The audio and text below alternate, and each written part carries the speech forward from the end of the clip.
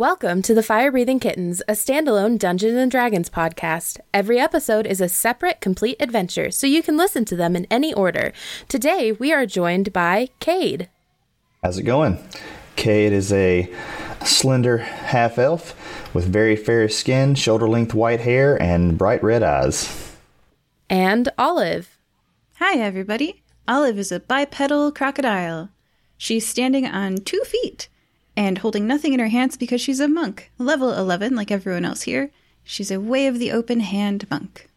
And Boltzmann. Hi. Boltzmann is a level 11 multi-class artificer wizard, and the only thing left of his once human body is a brain in a glass jar, which is rolled around on a wheeled contraption. At the top of the contraption, there's a thick lid with 2 mechanical arms coming out. The eyes are still attached to the brain and swivel around, bobbing in a viscous liquid. You are all in the Fire Breathing Kittens Guild Hall. The guild is a large building with a bar, a sitting area with wooden tables and chairs, and a wall with a corkboard and job flyers posted. Today, there is only 1 job flyer posted. Where are you guys at in the guild hall? What time of day is it? It is bright and early in the morning. You hear a rumbling in the janitorial closet. The door opens and he rolls out accompanied by a robotic chimpanzee. He says, "By God, Mr. Langley, it appears that they've mistaken us for janitorial equipment again and stored us in this closet overnight. Well, please go fetch me a paper while I dust myself off a little bit." And he rolls toward a table and orders a cup of coffee. Wonderful. Cade, where are you at? Cade is just now realizing that the sun has finally risen as he lifts his head from the table and moves the empty mug from his hand and just leans it down and looks around to see who all is present and around, and looks to the nearest person just asking, what time is it? So the nearest person is the bartender who is passing to get that cup of coffee, and she says, It's morning. You've been here all night. I'm assuming you slept okay because you didn't move. Morning. What day is it? Tuesday? Wait, we are not supposed to sleep here? Oh, God. Well, I guess it's time to get to work. Cade just begins to look around for anybody he can, wrangle in for a quick and dirty party. So he begins to look around. Olive, where are you at? The door to the guild hall opens, and Olive Mudo, refreshed and not having slept in a janitor's closet or on a table, walks into the guild hall. She goes to the jobs flyer and reads what's on the board. On the board is a old, Olive, you would recognize this, old Purple Boot Theater flyer. And on the back is scribbled, "There's a ghost in our theater. Can you come and take care of it?" And it's not signed. The last time I talked to Punnett, she said she hoped she never saw me again. So now she's hiring me to take care of a ghost in her theater. So I'm like, Punnett. She probably forgot that she thought that about me because she doesn't keep very good notes. She doesn't know that she's hiring you yet. She'll find out soon. It'll be a welcome surprise. Boltzmann rolls up and sees the flyer and says, "Yes, a chance for a job at the theater. Now, I knew an adventuring day could start off well, but perhaps I will get a chance to use my performative muscles for once in a while. You see, Olive, this body was built to dance." Do you start dancing? Sure. Please start dancing. Boltzmann will start dancing. He will motion toward Mr. Langley to get at the castanets and a little ukulele, and he will start dancing. I guess I roll for that, right? Performance, please. Oh, geez. That is a 16 plus 3, a 19. You are dancing brilliantly. I feel like you're flowing through whatever styles that exist in the world, even some that maybe nobody's seen before, and they all look all tied together. Yeah. After the dance, Boltzmann lowers his arm sullenly and says, "Yes, this body was built to dance. But there has been a change in plans, and adventuring is more lucrative, I guess. Also, I'm just a brain now, so this is the only way I can get around." Cade just hears the word lucrative and immediately, saunters over and, I'm in. Whatever it is. Although there is the fact that this is a theatre company, so I'm not sure where they would get the money to pay us adventurous fees. Let's go find out. Perception check from everybody. I got a 16. 25. Oof. 14. Boltzmann and Olive, you hear a tentative knocking on the guild hall door. Very soft, very tapping. What is this? A new development? Boltzmann rolls over to the door to open it. In front of you are 3 young children. A half-elf standing in the front looking very happy, even though it is kind of early in the morning. A small fire genasi looking around kind of sketchily. And a young Firbolg hiding behind her hands. And the one in front says, "Hello, we're with the Sea Scouts, and our wagon kind of lost its driver. The fire-breathing kittens are supposed to help people. Can you help us deliver our cookies?" Olive, I am new here. Is this the type of job that we typically do? I guess so, right? We do all the jobs. Sure. Hey, kids, and Olive, a 5'10" crocodile, gets on her knees so that the kids aren't terrified. And says, "Hey, kids, why aren't you in school?" "Oh, well, miss, it's Sea Scout delivery day. We don't have to go to school, and we're kind of orphans, so our schooling is subpar at best. But we have to deliver all these sea snaps, dragon thins, alphalogs, and pixie dreams." Orphans, I see. Well, I suppose then you will use our help. How about this? I will fit your cart with an automated engine so you can go about your deliveries faster than ever before. That sounds wonderful. But also, we need an adult supervision, which is kind of ironic because, we're orphans. We don't get that. Because we have to go into the uppity neighborhood, and that Miss Upperton doesn't like us. Miss Upperton doesn't like you? No, she says orphans are dirty. I see. It would seem to me that we should solve this problem by taking it out by the roots, and take out this Miss Upperton. Yes, let's go kill that lady. I'm down. Let's do it. All right. Join us, kids. Would this solve your problems, children? If we do it quick, we might even have time for the ghosts. Let's go make some ghosts and then get rid of some ghosts. Sounds like a good day. Full service. Who you gonna call? I'm really getting... The DM is broken. Okay, the leader kind of points at a wagon that's sitting behind them, and there's a horse, tied to it, and of course there is no adult driver, and she says, "Well, mister, and Miss Alligator, this is our cart. Can any of you drive?" Can any of us drive? I guess we get to work fitting it with an automated engine, right? Boltzmann, his body is kind of mutative, and his hands retract, and a set of Tinker's tools comes out. Let's go about automating this horse, shall we? Wonderful. I think that's gonna be a check of some kind. I don't know. A Tinker's tools check? Are they a proficiency check, maybe? Yeah, I guess that would be Tinker's tools, so that maybe intelligence plus proficiency. That works. Oof, that is a 26. Oh, you automate it. It is automated. So do you, turn the horse into some kind of steampunk thing, or do you just make an automated driver? Yeah, I guess at first, Boltzmann is kind of stumped since a horse is already kind of automated, right? It's an intelligent creature that goes where it needs to. But then he starts to see the opportunities that might come with this horse in ways in which it could be augmented. So by the end of it, it's got a cyborg eye and power armor on and 2 rockets strapped to its back. The leader looks at you and goes, "Wow, mister, this is really cool. Thank you. Can you come help us with Mrs. Upperton?" Sure, children. How much weight does this cart of yours hold?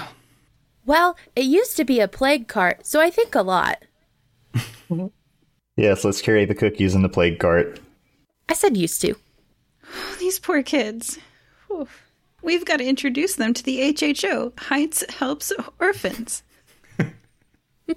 Is that what the HHO means? That's one of them. I'd heard tell of them, but I thought they were more nefarious. Nah. Anyway, let us get on this cart. Let's see how many of us fit on here. So what's your sitting order? Is anybody sitting up front? In the middle, behind? It's like an open air cart. Oh, like the My Cabbages cart? Kind of, yeah. Yes, kind of, yes. But bigger. I think the orphans should sit in the front. I want to see whether they can control the new automated horse. Okay, I guess they're going to have to roll for that, huh? I give them a remote control. Yeah, I was going to ask, what was pulling the cart prior to the automated horse? A regular horse. Okay. I just pictured a bunch of orphans, like, pulling the cart around. No, they had a horse and a driver, but like the orphan said earlier, the driver kind of fell off the wagon. Gotcha. But Been there, done that. I hope to do that later tonight. Hey. Well, this is amazing. Great job, Boltzmann. And I sit in the back, and with my feet, I like kick slightly above the ground. Yeah. Cade, where are you sitting? Cade's looking for an area to possibly lie down, but since he doesn't really see one, I'm just going to sit on the back with my feet dangling off the backside. Cool. Hey, we're right next to one another. High five. Mm-hmm. I'm just trying to keep you from eating the cookies. Oh. Oh gosh, yeah, this is a cart full of cookies. Mm-hmm. Yeah. It's good you're here, because see, if we're both here watching each other, neither of us will eat the cookies. Yes. So you'll keep me from passing out and falling off, and I'll keep you from eating the cookies. Good. Teamwork. Yes, teamwork makes the dream work. Boltzmann, are you sitting behind the front of the cart? I suppose so. Boltzmann is kind of keeping an eye on the children, but he's also engrossed in a newspaper and drinking a cup of coffee given to him by Mr. Langley. So he's kind of multitasking. Wonderful. And also trying to make conversation with Cade and Olive. How do I make it go? Do I just go, yeah, and she like whips the reins on the cyborg horse? No, don't shout yeah! That activates turbo mode! We're not on a highway! And it takes off down the road. So as you're You quickly press the NOS button. going down the road and the 3 children are laughing in glee. They think this is the best thing ever. And people are, diving out of the way. We got a couple Wilhelm screams going on. What do you guys talk about? So, the Purple Heart Theatre Company, was it? Purple Boot. Purple Boot. Why is it named thus? We'll have to ask Punnett when we get there. Very well. Cade leans over to Olive and says, "Can you remind me again? Which way is the theater? Are we heading anywhere close by?" Olive definitely remembers that. Yeah, she tells you those directions. Mm-hmm. It's about 10 minutes from the guild. I must say I am glad that you are not fazed by the speed at which we are traveling. It's about 10 minutes away from the guild, Olive. It's 10 minutes away from the guild. How far away is it by automated horse cart? You guys are passing it now. 5 minutes have passed. Oh, hey, there it is. It's right there. Hi. I say, whoa, ? To the children at the front. They call out, whoa, does that stop the horse? They're just copying. They're children. No, you're putting it in reverse mode. Beep, beep, beep. How do I stop this thing? Pause, horse. Pause. And the horse stops in front of the theater, which seems, Olive, the last time you saw this, it was a little more run down, but it seems like someone has fixed up the front a little bit better, and there's posters advertising a new show. I remind everybody that Punnett is a safety manager who, the best thing I can say about her is that she ties her tools to her waistband. Everything else about her is all like she killed her sister's fiance. She has so many deaths in her stage that she has a ghost show. And she hired us one time without telling us that it was a trap, and she actually needed, like, real protection and not just an escort. So, like, everything else I can say about this lady, not so great. Punnett, halfling of danger. Aye, my type of woman. One time Aaron asked her to guard a baby. What happened to the baby? Nesgrax did not let her. It turned out to not be a baby, so I mean... Maybe we can get rid of 2 evil women today, question mark. Yeah. So, team, if I may be so bold, are we headed toward Miss Upperton, or are we taking a pause to... No, pause again. The horses start walking again when you say pause twice. Pause. There we go. Are we going to Miss Upperton first, or to the Purple Boot Theatre, where we are right now? I suppose we might inquire now that we are here. We are here. What do you think, Cade? Perhaps we can sell the cookies here and get 2 birds with 1 stone. Oh, so smart. Yes. Finger snaps don't convey well over the podcast. I like your idea, Cade. Great idea, Cade. Mr. Langley, please get me off this cart. So you guys go and the inside. robotic chimpanzee, shifts Boltzmann's large cylindrical body. I look to Olive and, should we ask the kids to wait out here just in case? Kids are the cutest and best way to sell cookies, though. I think they should each pick up 1 box, and then, I'll carry like 4 more. And we should use them and their bright, smiling faces to sell some cookies. Good idea. And that means I don't have to carry them, so it's okay. So I hand the kids 1 box of cookies each, and then I pick up like 4 more, and we head inside. Once inside, again, it's more fixed up than you're used to, and on the right-hand side there says Office of Somerset, owner of the theater. And the door is shut, but the light is on, so you could potentially knock and get someone's attention. So, just to be straight with everybody, we're here for 2 reasons. To sell cookies and to kill ghosts. We still have a lot of cookies, so that's first on the list. Yeah. But once we're all out of cookies... Then it's ghost killing time. All right. Orphans, do your thing. The leader knocks on the door, and it opens to reveal a fire genasi who looks very exhausted and very frazzled, and her hair, instead of being all bright and acting like fire, it's a little muted. She's not tall, she's average height, and again, her eyes have like bags beneath them. She looks exhausted. Do any of you have your fire-breathing kitten tattoo somewhere where it's visible right now? Yes, Boltzmann is not wearing any clothing since he's a metal construction, so it's embossed on a panel that's on his lower torso, so to speak, above the wheels. Somewhere below the brain and above the wheels. In that mid-area. And Cade is wearing a bit of a V-neck, so his, because it's on his chest, is partially visible. Nice. Stylish. Yeah. Mm-hmm. I try, It hasn't been washed in like a week, but, Boltzmann glances over and says, I gotta get me one of those V-necks. It'll go below the brain and above the wheels. Exactly. Exactly. The little girl steps up and she says, Hi, I'm Susie with the Sea Scouts.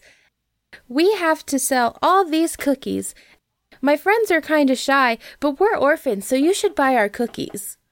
And the woman looks at her and says, and kind of looks at you guys, and she goes, Are you guys fire-breathing kittens? Please, for the love of God, tell me you're the fire-breathing kittens.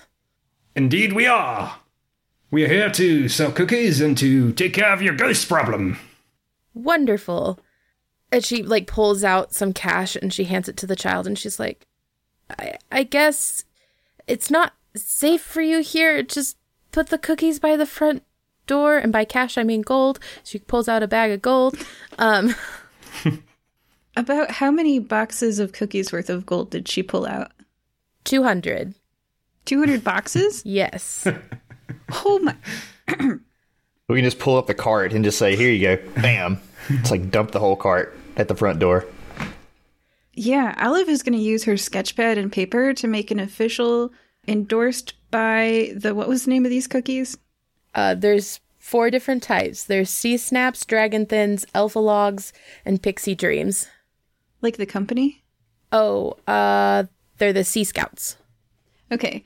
This is a Sea Scouts endorsed concession stand. Nice. Make it all pretty. Because it's a theater, so they're going to sell concessions, right? So, yeah. Yes. Do you... Might work out a business deal for the orphans, you know? They could just be the concession sellers and just go from there. Smart, Olive. And that way, it's they get an employment instead of just, a one-time gig. Yeah. Which is good for orphans. Yeah, I love child labor. I mean, employment, So the orphans are excitedly bringing boxes in quickly. So you guys have a moment, and the Fire Genasi turns to you, and she goes, okay, look, I bought this theater from well, I didn't really buy it from her, but, she worked here, so I'm not really sure what the arrangement was, but I own the theater now. There was this halfling here, and we've been running shows, but people keep disappearing, and actors keep running off because they say that they keep seeing a ghost, and my safety crew person has just up and left, so there's that. Do you guys think you can help? Ah. Punit, the safety crew person, up and left. Well, I think your problem's solved. Olive does not like Punit. The DM is laughing quietly.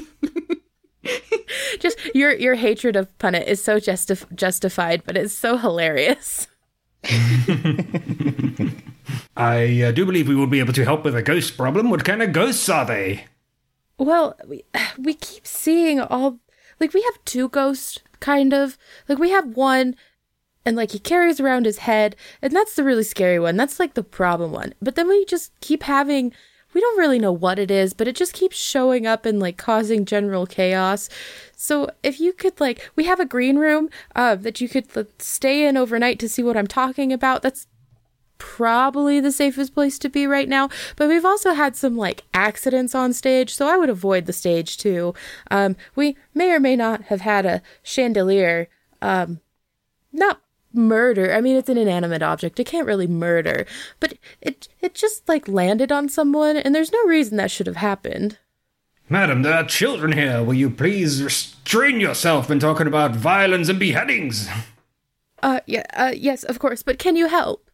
I believe we can help. Orphans? Yes? I don't think your presence is required any longer.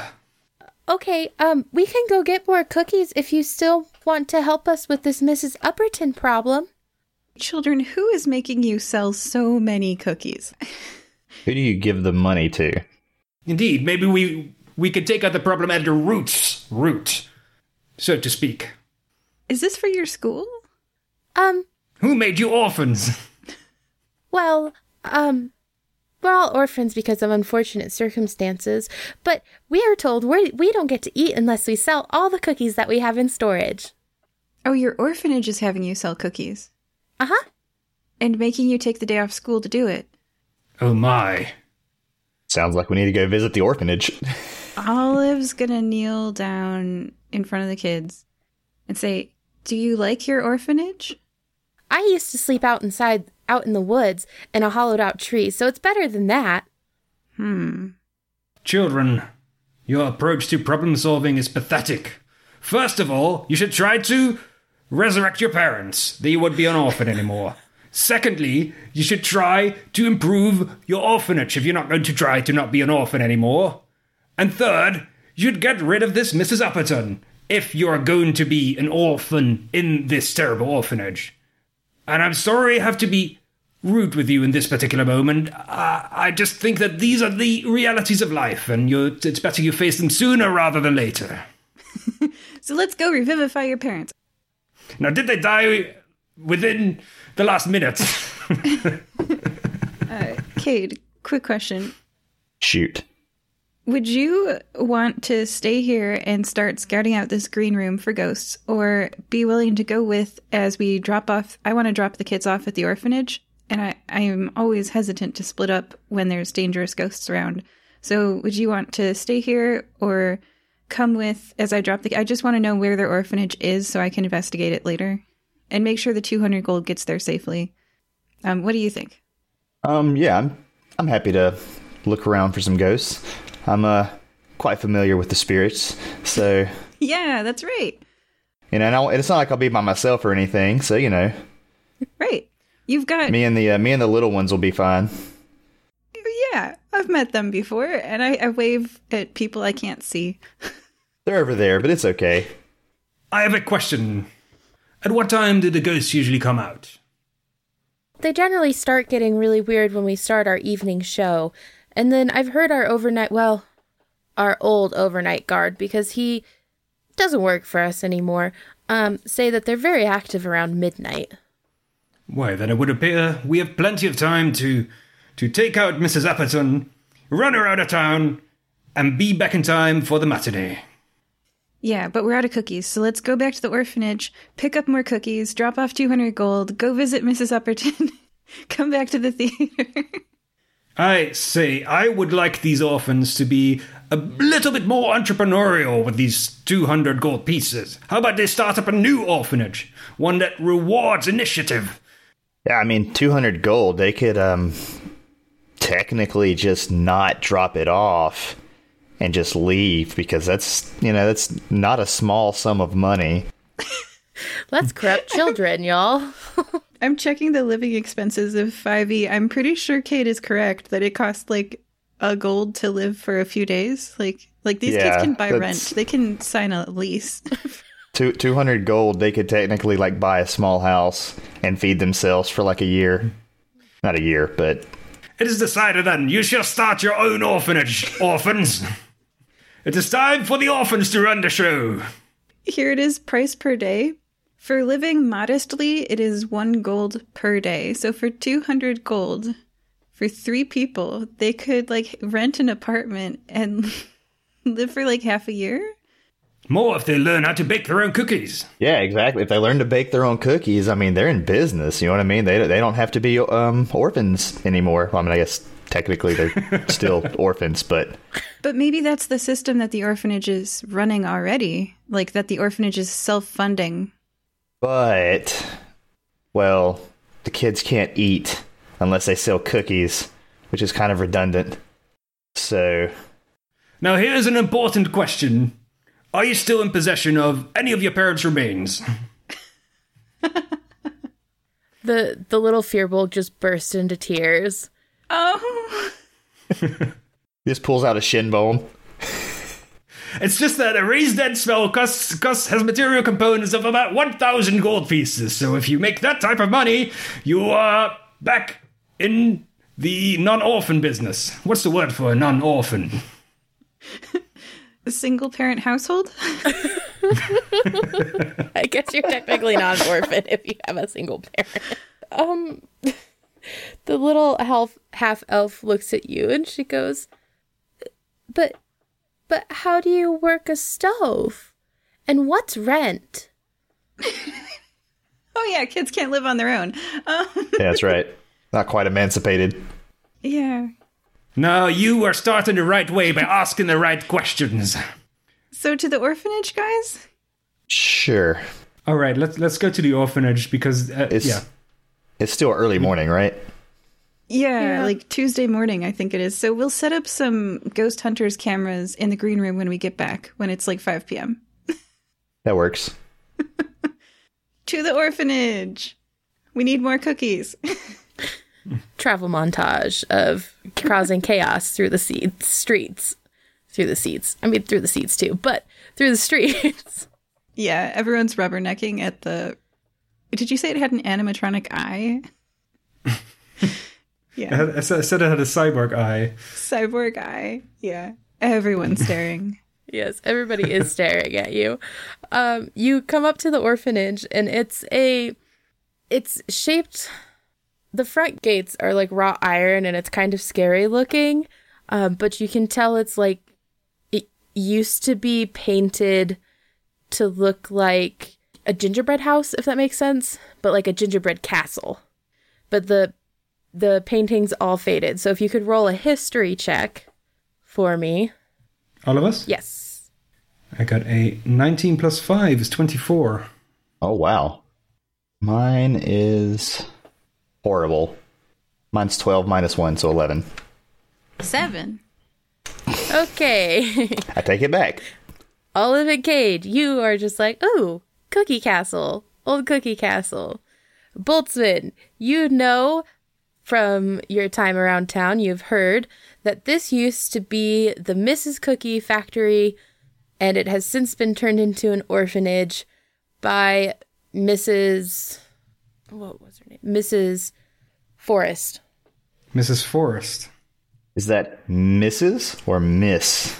Mrs. And that all the cookies are baked in-house for the Sea Scouts, and then they sell them to keep the place running.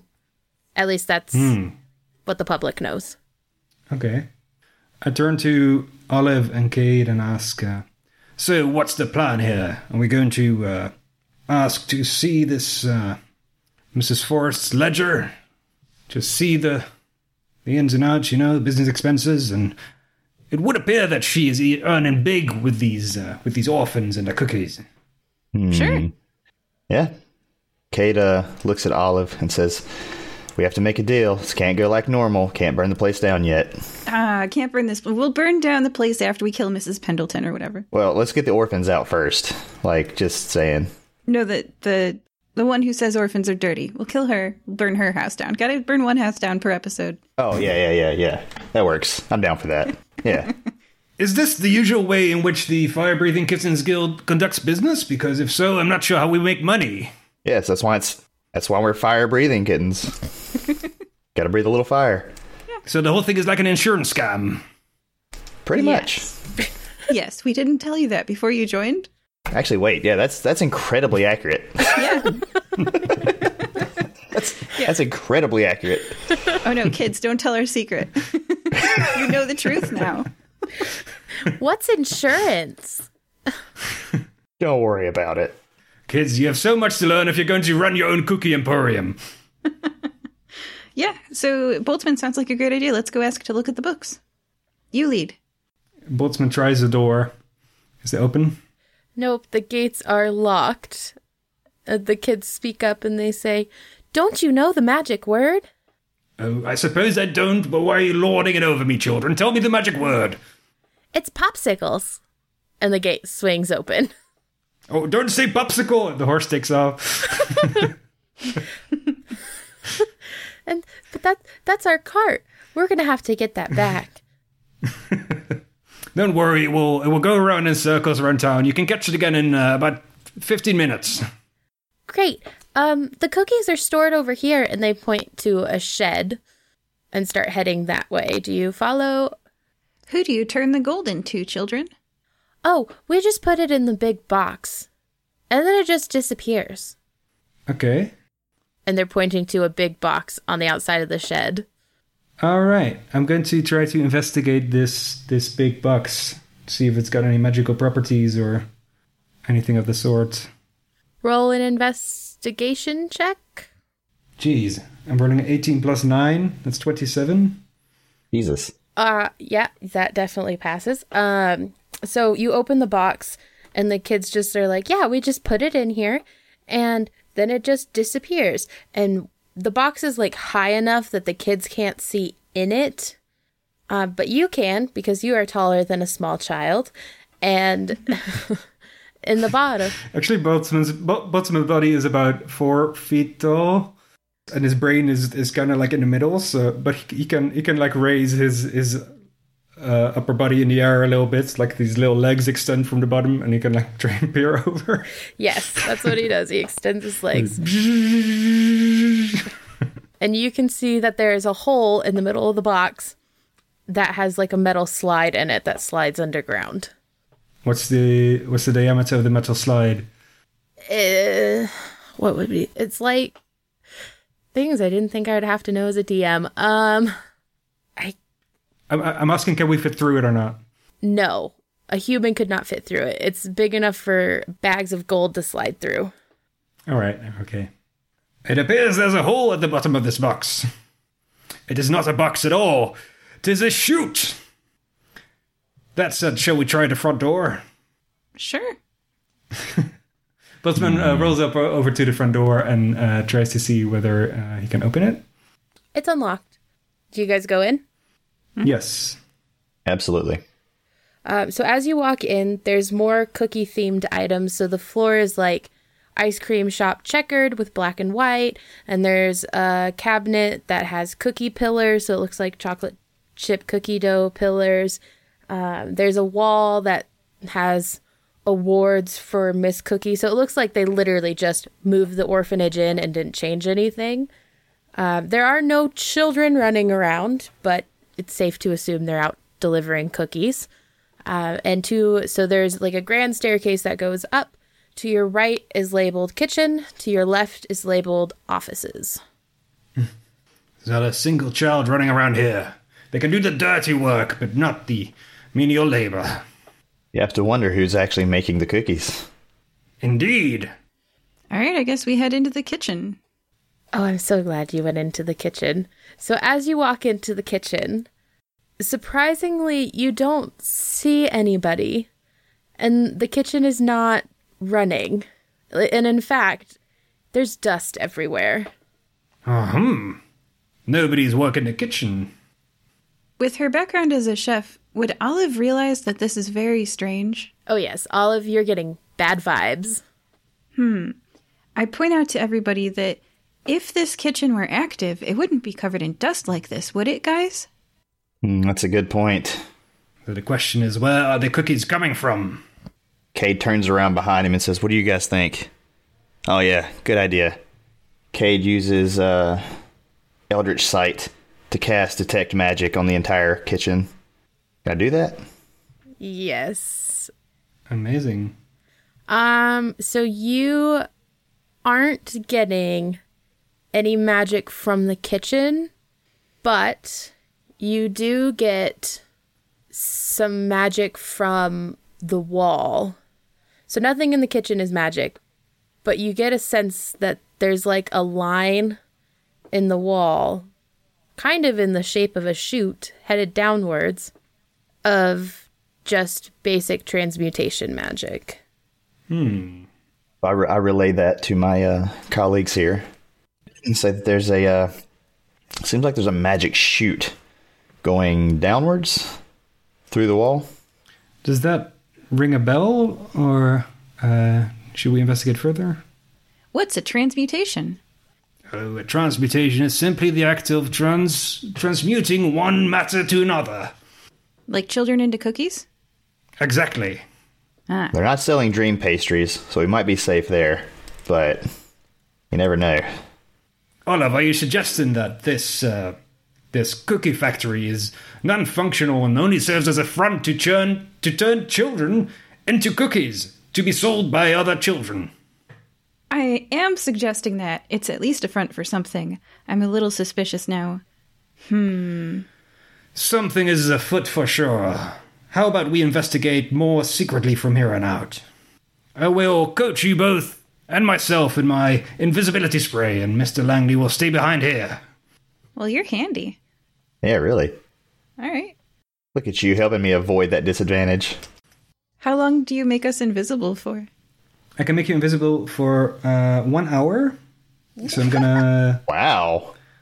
Yeah, I'm gonna use a level 4 spell slot to cast invisibility on the three of us.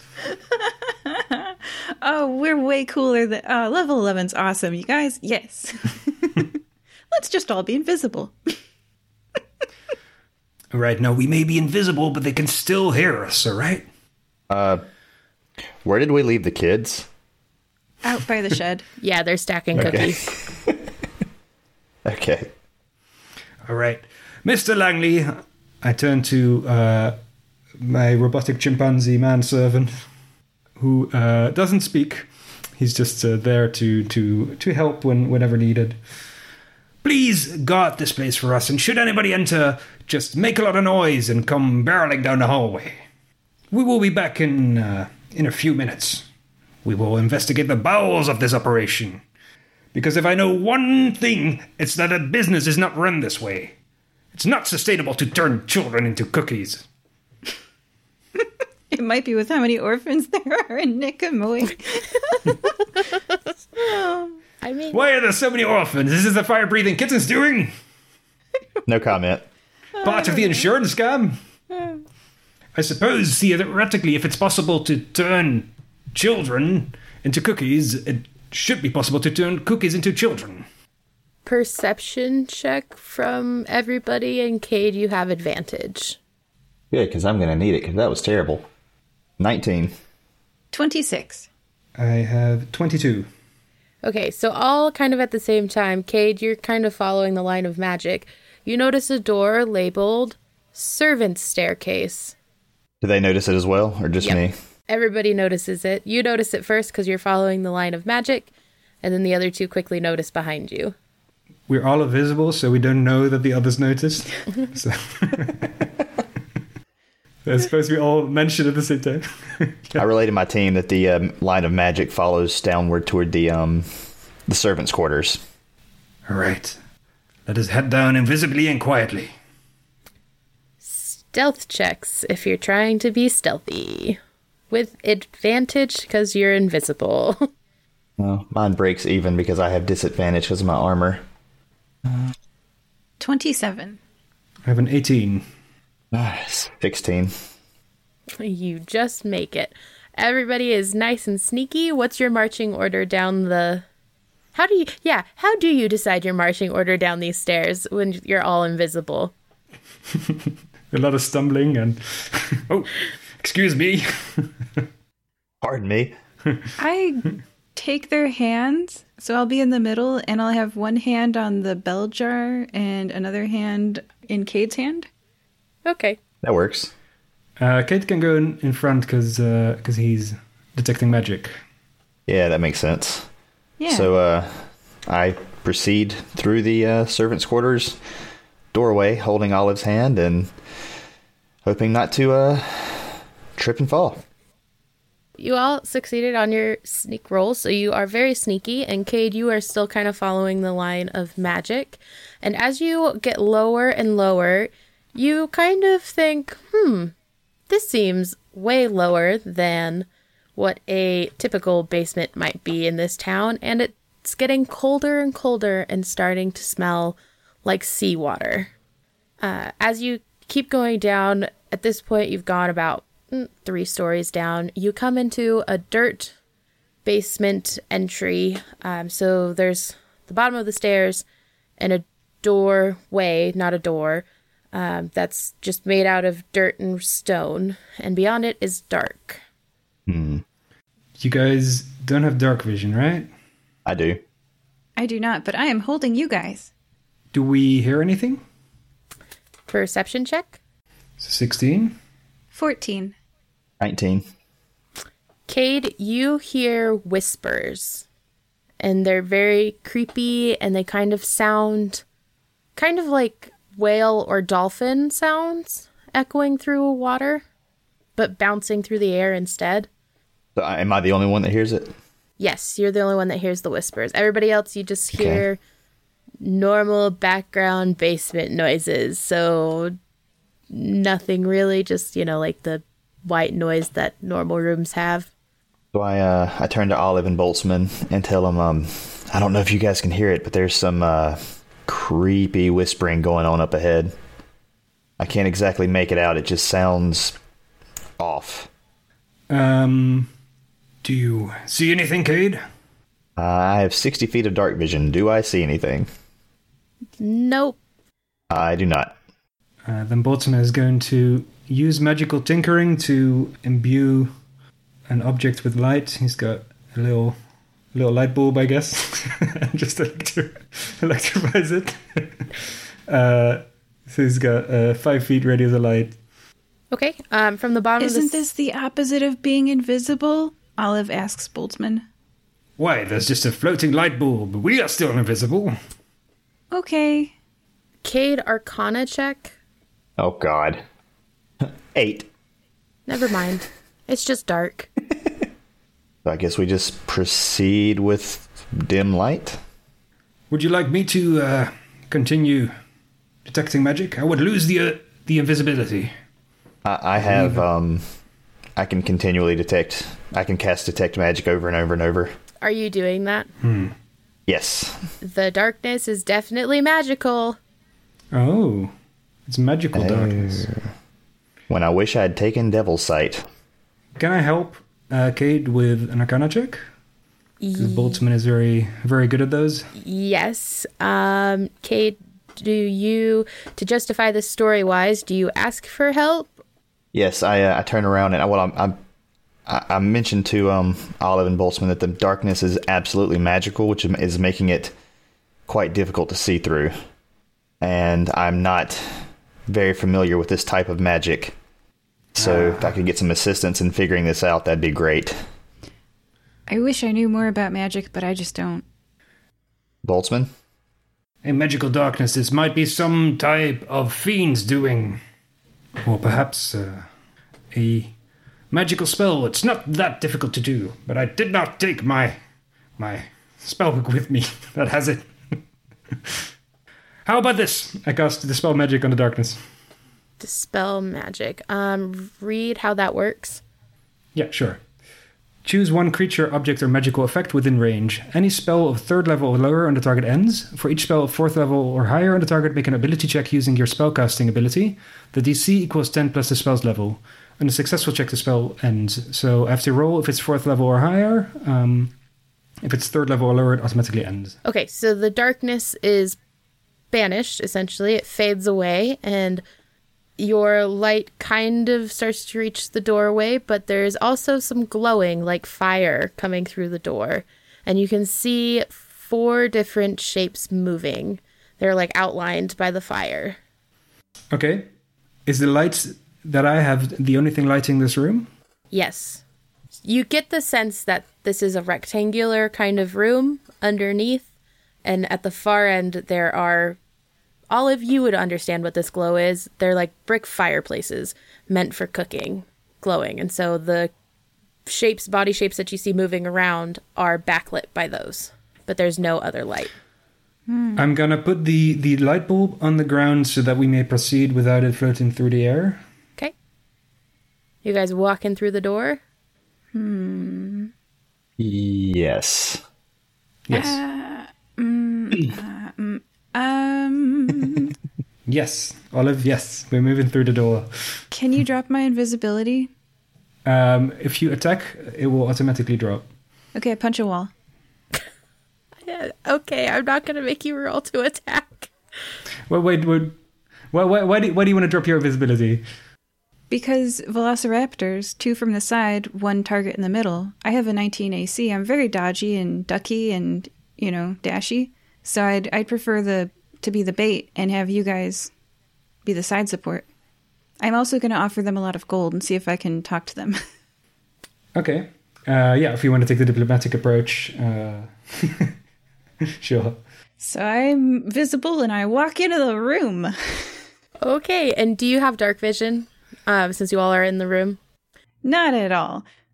But there's a ball of light, right? I'll give you a second light bulb to hold. I stand at the entrance to the room with just a little bit of light, and I announce my presence, saying, "Hello, I have come to fund your orphanage." Whipping around to see you are 4 sea hags who are wearing aprons and chef hats, and they are moving cookies around, and they scream. No. I'm holding gold. I want to fund your orphanage, and I'm like literally. I'm holding. How much gold am I holding? So much gold.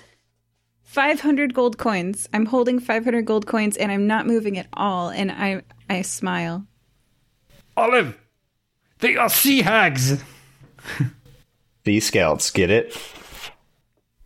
One of them looks at you and says in a really raspy voice, "Who are you?" Olive Mudo. I like funding orphanages. I set the gold on the ground. The gold is not what we are after. And now that you have seen us, we cannot let you leave. I'm not racist. I have nothing against sea hags. I don't let them finish the sentence, and I fireball them. Immediately. Bam. Yeah. Gonna send a fireball over Olaf's shoulders and start my blade song. Okay, roll for initiative. I will give you an attack of opportunity because you are invisible, so they don't know you're there. Oh. That was supposed to be a surprise attack. Yes. Did you have to? They just said they couldn't let us leave alive. I can't stop you from doing that, but I kind of think you're racist. They said they weren't going to let you leave. Yeah. They didn't attack me yet, though. Olive, they're going to attack you. Olive's gonna learn trial by fire. She's got to learn for herself.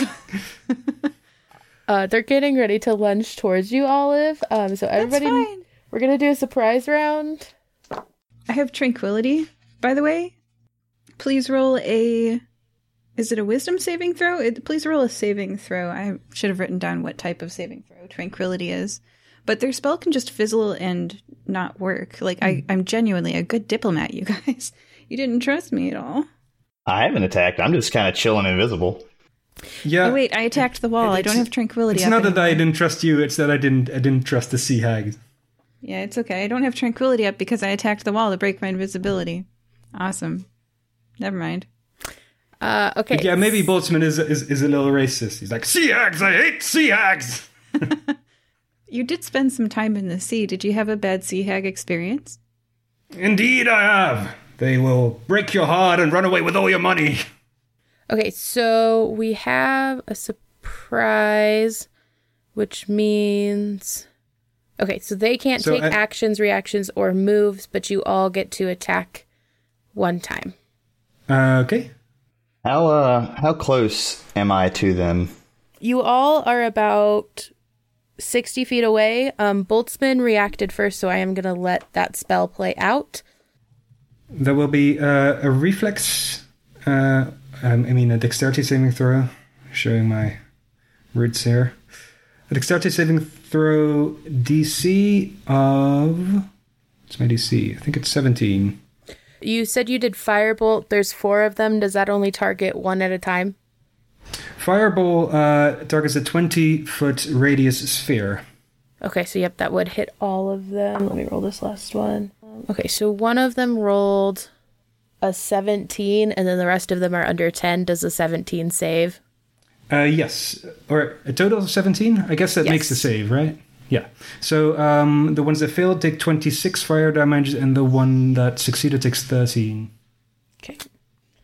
And then as a bonus action, I will start my blade song. Ha-ha! And I'm not invisible anymore. Okay. What is Blade Song? Can you just remind us for our listeners? And how does that work? It's a wizard subclass.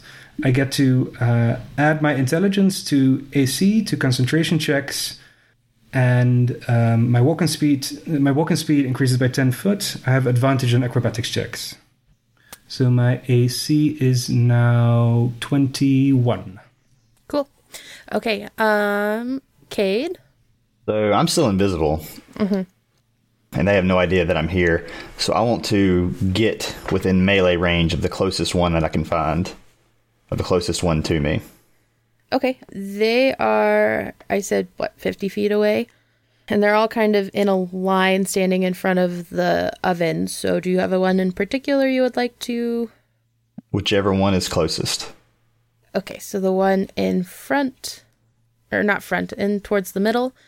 What's your movement speed? 30. So you can get 20 feet away. Okay, it's not quite close enough. I'm going to I'm going to dash to them, but I'm going to stay invisible. Okay, nope, that's fair. They still don't know you're there. You're invisible. Can't. Oh, they're going to know I'm here in a minute. They can't really see you. Is that the end of your surprise turn? Yes, ma'am. Okay. Olive? Olive is going to spend a key point to Step of the Wind up to the office. I would like to run back up the stairs from where we came from. I can tell my friends are just going to murder these poor sea hags, so maybe I can, petition for external help / I don't know. I refuse to kill the sea hags. I think my friends can die if they want to because they suck. And to the office. Okay. Olive heads out to the office. Olive, they are supernatural creatures made of spite and malice and sea foam. You're a brain in a jar. And I will act thusly. There's our new t-shirt. Yeah, so what this does, by the way, Step of the Wind, is that I can dash as a bonus action on my turn, and that means I gain an extra movement for the turn. So I can downgrade my action to a movement and take 50 feet. I can use my movement, and that's 50 feet, and I can bonus action dash, which is another 50 feet. So I can go 150 feet that away to the office. Yes, you do make it to the offices. Cade and Boltzmann roll initiative for me while Olive has her office adventure. Olive, you walk into the office, and sitting there is an old, haggard-looking woman, and I'm gonna need a perception check. Non-natural 20. Okay, she looks very close to dead, but you can see that she is still kind of breathing. Whoa. Like, kind of breathing like this person needs physical assistance? Yes, like her head is down, she's wrinkled and old, she looks like she could have potentially... If you walked up to her, you would think she's dead, but you can kind of see her chest moving up and down. Oh my gosh, I feed her a potion. Do you have one of those, yes? Yes, I possess 3 2d4 plus 2 healing potions. She looks a little less dead now. She wakes up with a gasp, and she looks at you, and she kind of freaks out a little bit. Yeah, lady, you almost died. The children, are they safe? What happened? There was the smell of sea, and it was the children. The kids are on the front lawn dropping off cookies in a drop box. No, gold in a drop box, picking up cookies from a shed. I'm Olive. Cookies? She's really confused at the cookies. She says, "We haven't sold cookies in years. What are you talking about?" What day do you think this is? I get kind of confused. Ever since the business changed from cookies to an orphanage, I just wanted to share my wealth. But isn't it like a Saturday? Yeah, so it is actually... It's the year 49594, and it's Tuesday morning on the month of August, I think. Is this August, guys? Yeah. 5? She freaks out and she's like, 594? No, you must be confused. It's only 584. I dash back down the stairs to kill the sea hags. Okay, so Olive, you're going to have to roll initiative as well after running back down, but they are going to have one round of combat before you hop in. All right. 7. 7. Okay, so Olive was 7. Cade, what did you roll? Oh, sorry, 16. And Boltzmann. 19. Okay, so first up is Boltzmann. After getting hit by your fire, they're not looking great, and they're very upset. How far away are they? They are 50 feet from you if you haven't moved. In that case, I will cast another fireball and move forward. Okay. The question is, do I catch Cade in this because he's still invisible? Yeah, is Firebolt's a radius of 20, right? Radius of 20 foot. Yes, you will catch Cade in it. I am sorry. But I don't... Or can I make a perception check to see if he's there? Yes, with disadvantage because he's invisible, so you're not quite sure. Yeah, sure. And I think I'm going to need a stealth check from you, Cade. Yep. That's a 3 and a 6. So my third is a 3 plus 5 is 8. Ooh. I 7.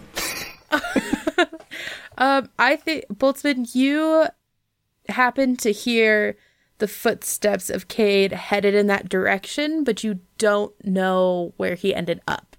So you know that Cade is not stealthy.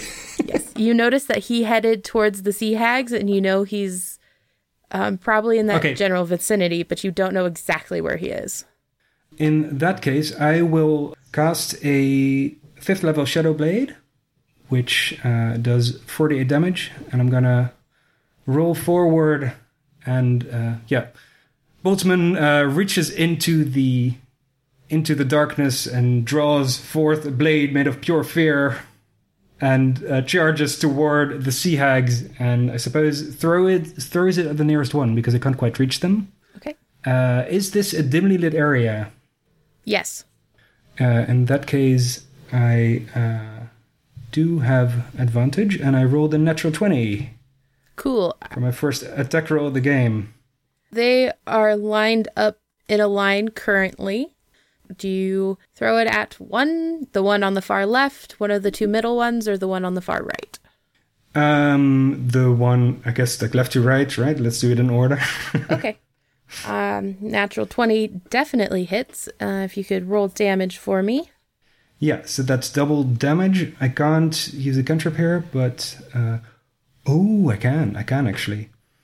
Because I'm a Bladesinger, I can use one cantrip in place of a melee attack. Okay. This does a total of 36 damage on a natural 20. Okay. Your blade hits the sea hag on the far left, and she is looking really, really rough. Like, she is wobbling. Okay. And then a little laser pistol comes out and tries to shoot the other one, but I get a natural 1. So that's the end of my turn. Yes, you for sure miss on a natural 1. Next up is going to be the sea hags. Bring it, sea hags! Boltzmann, I'm going to need a wisdom saving throw. All right. There's a 3. The sea hag that you just hit whips towards you, and despite being very wobbly on her feet, she stares at you. And what was your movement? My movement is currently 40 feet. Yep. So I'm 10 feet away from them. She stares at you, and she opens her mouth, and a really high-pitched whale song pops up, and you feel yourself becoming extremely faint, and you drop to 0 hit points. Not again! To 0 hit points. Yes, so you are down. I guess Boltzmann shuts down. I guess his brain just shuts down. The body is still standing in position. Okay, I was going to ask, does the body collapse, or do you just kind of shut down robot style? I guess he would fall prone.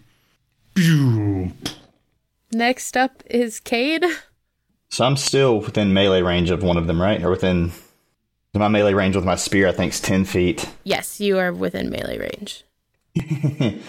Okay, Cade sees his buddy go down and is quite upset by it. So he launches a melee attack with a 22 to hit on the one closest to him. Okay. While also using his Ring of Spell Storing to cast Banishing Smite, which does 5d10 force damage on hit. And it does 38 plus 8, 46. My total damage from that one strike is 57 damage. And you're doing it to the one in front of you? Yes. And because I use the melee attack, I get to also use Thirsting Blade, which is another 10 damage. Okay, it explodes. Like, it's dead. Okay. Well, I was going to say, if it doesn't die, there's another effect, but if it dies, it dies. Yes. So the one in front of you does die, and it, as your spear cuts into it and you're attacking it, it bursts into cookies? Sea breeze. Cookies, yeah. A sea breeze that hits you in the face, and it doesn't do any damage. It just bursts into nothing. Nice sea breeze. It just goes bleh, bleh, bleh, bleh. Do Gross. you move? You're not invisible anymore, correct? No. Okay. Yes, I move Is there another one within 30 feet of me? Yes, they're all within like 5-ish feet of each other. So Okay, which one is the one that took down Boltzmann? That's the one that's taken damage already? yes. So I walk up to that one. Oh, you said they're both within 5 feet of me? 10 feet? Yeah. 10 feet? Even, I mean, that's still. Wait, let me do so some I math. get attacks of you're fine. If that's the case, I get attacks of opportunity on both of them because of polearm mastery. Yeah, you do get attack. Yep, they are within 5 feet the way that I set this math up. Sweet. Let's see. That is the first one on the one that's low health. The attack roll is a 19. Yeah, that hits. And it does 12 damage. Plus, I believe I get to use the butt of my spear, which is another 3 damage. So 15. She explodes in some sea breeze. Okay, and then my next attack of opportunity She had 3 hit points left, and she knocked me down from 72 to 0. The next one I roll is a 17 hit. Yes. Okay, and it does 10 damage. Cool. That one's still looking alive. Oh wait, sorry, 10 damage plus, so it does 13 damage. Okay, that one's looking a little less alive. It's taking a couple hits. It's kind of bleeding a little bit, and it's super, super duper upset. Next up is Olive. There are 2 left standing towards the right half of that wall of ovens, and you are... I was in the office, so do I, use my turn to dash the 150 feet back down? Yes. And arrive on the scene? Does that take your whole turn? It took my whole turn to get Yep. up there. Okay. I just want to be fair. Yep. Nope, that's fine. I just wanted to make sure that's what you wanted to do. Wait, how many sea hags are left? There were 4. There are now 2 left. Okay, gotcha. I arrive on the scene, and I see Boltzmann laying on the ground. Having expended a key point to Step of the Wind my way back into the room, I'm like, whoa! Boltzmann's down! Ah, yes, you didn't see that. Yes, you are very surprised. Your teammate is shut down. And then my other friend, Cade Ghostbane, is holding some kind of long stick with a pointy thing on the end and swinging it at the hags. And as soon as he stabs them, they explode into sea mist. And I'm like, whoa! Like fireworks. Very wet fireworks. Gross. Fire-conscious fireworks. Yes, so that'll be your turn. So the next up are the 2 sea hags. And they're going to come after you, Cade, because you're who they can see. Bring it. You're going to need to do a wisdom saving throw. Okay, that's not good. Do 2 of them. Okay. Ooh, 15 and 15 and 8. Okay, so the first one, you see the first sea hag shed off her coat, and her horrific appearance becomes very evident. She's very, like a dried fish that's been out of water too much, is a good description of how her skin is, sucking to her bones. But you just kind of get kind of bad vibes feeling from her. But the other one stares at you and starts whispering again in that weird echoey sea voice. And you are now frightened for 1 minute. Oh no. Yes. So a frightened creature has disadvantage on ability checks and attack rolls while the source of its fear is within line of sight. And you can't willingly move closer to the source of fear. They are within 5 feet of you, and they are going to stay there because they're advancing because you are the enemy they can see. Next up would be Boltzmann. I guess a death save because you're at 0. I thought you can't go below 0 in 5th edition, right? Oh, you can. You can. Yeah, you outright die if you go negative 100%. When you drop to 0 hit points, you either die outright or fall unconscious as explained in the following sections. Instant death. Massive damage can kill you instantly. When damage reduces you to 0 hit points and there is damage remaining, you die if the remaining damage equals or exceeds your hit point maximum. Falling unconscious. If damage reduces you to 0 hit points and fails to kill you, you fall unconscious. The unconsciousness ends if you regain any hit points. Death saving throws. When you start your turn with 0 hit points, you must make a special saving throw called a death saving throw to determine whether you creep closer to death or hang on to life. Okay, so you're right. At 0, you're not stable yet until you finish your death saving throws. And guess what I just rolled? Oh, no. Nat 20. Yeah, that's a natural 1. Oh. When you make a death saving throw and roll a 1 on the d20, it counts as 2 failures. So you're still alive, but being shut down is doing some damage. Uh-oh. I'm gonna feel so bad. Next 2 failures for Boltzmann. What a debut! A nat 20, a nat 1, and down. Hey, yeah. if anyone gets to kill a character, it's you, DM. So This wasn't supposed to go this way. The DM's over here having a crisis. It's fine. Next up is Cade. So I can't get near the sea hag that scares me. They are both within 5 feet of you, and they haven't moved because they're enclosing on you. But Okay. you can't get any closer than that. But they're within 5 feet, so arguably you could hit them. If they're within 5 feet of me, because of my feet, I automatically get attacks of opportunity on them. Because they didn't move out of 5 feet. Nope. Okay, so take your attacks of opportunity then. So the attacks of opportunity, first one is a roll of 16. Does that hit? Yep. It does 11 damage. Second one is a roll of 14. Does that hit? So if you're frightened, it says a frightened creature has disadvantage on ability checks and attack rolls. So I'm going to have you roll your attacks of opportunity with disadvantage. Okay, so the first one would have been a 14 then. Okay. Next one is a 17 or a 12. So 12. Okay, both of those still hit. What's the damage?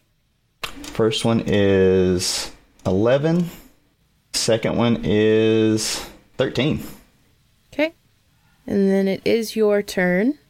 Okay, how close to Boltzmann am I? You are about 10 feet away. Cade did attack the sea hag that attacked Boltzmann right before, right? Yes. Yeah, I killed the one that attacked you. That one's dead, but you're still down. Unfortunately. Yeah, but I mean, does that mean he's next to Boltzmann? Well, Did you run all the way up? Because you only have 40 feet of movement, so you were still 10 feet away. So you're about 10-ish feet away from Boltzmann on like a diagonal, sort of. Okay. I'm going to rush to Boltzmann and use Lay on Hands on him. And that's going to heal 10 hit points. Okay, so you're disengaging for your action? Yes. Can you still do Lay of Hands? Is Lay of Hands an action? Or Lay on Hands? It is an action. Okay, So I wasn't going to disengage. I was just going to run straight to him. Okay, so then So if they can make attacks of opportunity, they can go for it. Okay, so I'm gonna need you to make another. We'll just try to hit you. Yeah. So the first one reaches for you with her claws, and she whiffs it. She's looking really rough and confused. And then the second one, does a 17 hit? No, ma'am, it does not. The second one misses you as well, and whiffs it. They're looking a little rough around the edges. The other one is now starting to kind of weave and bob, and you make it to Boltzmann to do Lay on Hands. And you said that was 10 hit points? Yes, ma'am. Okay, Boltzmann, you are healed, and your body whirs back to life, and you come to. What happened, sea hags? Oh, we are still in battle, I see. Onward! Thank you. Olive, you are next. How far away am I from the sea hags? 50 feet. I have 50 feet of movement. I move to the sea hags. I would like to first attack the one that looks like really damaged and maybe her edges are fading into mist a little bit. I want to punch her. Okay. Just imagine an alligator punching a sea hag. So my bite used to be much stronger than my punches, and slowly over 11 levels, my punch is finally stronger than my bite. which if you can imagine an alligator bite, the punch being stronger than that means that I'm really strong. So I punch her, and it's a 22 to hit my fist into her cheekbone. Does that hit? Oh, yes. That for sure hits. 11 damage. Non-lethal damage. Is she still up? No, she is passed out on the ground. Excellent. And then I have a 12, a 26, and a 16 to punch the other sea hag. All of those hit. Whoa, a 12 hits? Yes. Wow, okay. Wow. That is 6 plus 6 plus 11, which I think is 23 damage. Non-lethally. Okay, that was going to be my question. It is out as well. All right. I am out of actions and bonus everything because Flurry of Blows took up my bonus action, and I expended my action, I expended my bonus action, I expended my movement, but I'd like to free action say, hey everybody, I've got handcuffs, and I intend to handcuff them the next chance I have. So you can stop attacking these unconscious creatures now because I'd like to question them to see what is going on here. You can kill them after I question them, probably, but let's 5 question gold them. says they've been eating children. Yeah, I think they've probably been eating children. Let's find out. So I jiggle my hips. There's handcuffs there. So I'm, busy punching, but I'm expressing the intent to handcuff. Okay, so 2 of them are dead and gone. 2 of them are unconscious, so that completes combat. So what would you like to do? Well, that was a close one there. I almost died. You were down on the ground, Boltzmann. Yes, I suppose I am almost dead as a precondition for my existence, so, man, those sea hags just get me every time. And sea hags and their wiles, they're my one weakness. Oh. I use dimensional shackles. I use an action to place these shackles on an incapacitated creature. Can I put one on one of them and the other on the other one? Handcuff them together? Yeah. Cool. The shackles adjust to fit a creature of small to large size. These creatures are prevented from teleporting. And any creature I designate when I choose the shackles can use an action to remove them. I just say Olive. And once every 30 days, the bound creature can make a DC 30 strength athletics check. On a success, the creature breaks free and destroys the shackles. DM, now that we are out of battle, could I make a roll to see what Boltzmann knows about sea hags? Yes. Is that Arcana or Nature or... Nature? That is a 19. I'm going to take a moment to imbibe some chemical substance to juice up my brain and cast guidance on myself, if that's allowed, to give me an extra d4, which makes it a 22. Okay, so your knowledge, after kind of juicing yourself up, you understand that sea hag should not have been able to shut you down. It shouldn't have been able to do that, and yet it did. And it was... So these are kind of very... Not to be nerdy, but they're kind of overpowered for sea hags and unnatural. These do not seem like the sea hags I know. They are spiteful in a more joyful way. These are just mean. You're the expert in sea hags. You would know. I have an idea. I have this sketch pad here, and I have pieces of charcoal. Can we give each of them a piece of parchment and a piece of charcoal and have them play the Newlywed Game on what they were doing here? I am intrigued by this idea, but I will need you to explain the Newlywed Game to me. I'm definitely referencing Brooklyn Nine-Nine. Yeah. There's a show where responding to their questions, they have to write them down on a piece of paper, and if the written down answer doesn't match, then you can tell that people are lying.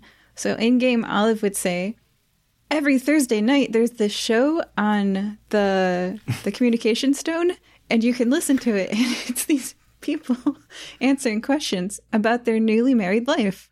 Ah, I've seen this show at the Purple Boot Theatre, but last time I was there, the entire cast was killed by ghosts, so I didn't catch the ending. That sounds about right. So do you wake them up to do this? I put a piece of parchment and charcoal in their hands that's not handcuffed. Hey, that worked out. And I do a medicine check on them to stabilize them, and they were stable already because I didn't hit them lethally, but like it says they wake up in 1d4 hours, so I guess I can like speed that along. I have 2 potions still, but that would leave me out of potions. You could either medicine check them or you could athletics check them to smack them across the face. Let's start with medicine. Olive, I would warn you that these sea hags have unnatural power. One of them, you were not there for this, but one of them dropped me to unconsciousness by looking at me and charming me with their wiles. They might not need their hands for this type of business. That's a good point. Cade just raises his spear that he knows you're trying to wake them up, so he just readies his spear and just preps a Eldritch Blast. So as the tip of his spear just begins to glow bright green and black, just in anticipation. Yeah. Okay. Boltzmann's, the panel on his torso slides aside, the panel with the Fire Breathing Kittens logo on it, and reveals a rocket launcher, which is where the fireball just came from, and stands a good 30 feet away. Okay. Roll, Boltzmann and Cade, roll with advantage intimidation checks. Olive, what was your medicine check? At 21. Okay, so they'll come too. What are your guys' intimidation checks? I have a nat 20. 26. Oh, geez. Okay, so they come to, and they kind of start screaming, but then they see, and they are terrified into silence, and they're not making eye contact, and they are just sitting there like, we're gonna die. Can you spell? Not the kind with the singing, the kind with the writing. Yes, and they're speaking common. You notice that they're speaking common. Why didn't you kill us? Because you're going to play the newlywed game. We're going to ask you some questions, and you're going to write down your responses on these pieces of paper. And don't cheat! Don't look at each other's papers! Yeah, show us the papers at the same time after having not shown each other. Okay, is this... And one of them turns to the other and says, is this some new torture technique? Yes. Yes, indeed. Okay, so they are ready for your questions. All right, Cade, what do you want to ask him? What's going on here? What are you doing with these children? They're scribbling, and then when they turn around... There's something awesome about sea hags. I know you are shackled together, but don't look at each other's papers. I'm watching you. Yes, right with your left hand. They show you the papers, and one of them says, making a sacrifice, and the other one says, eating them.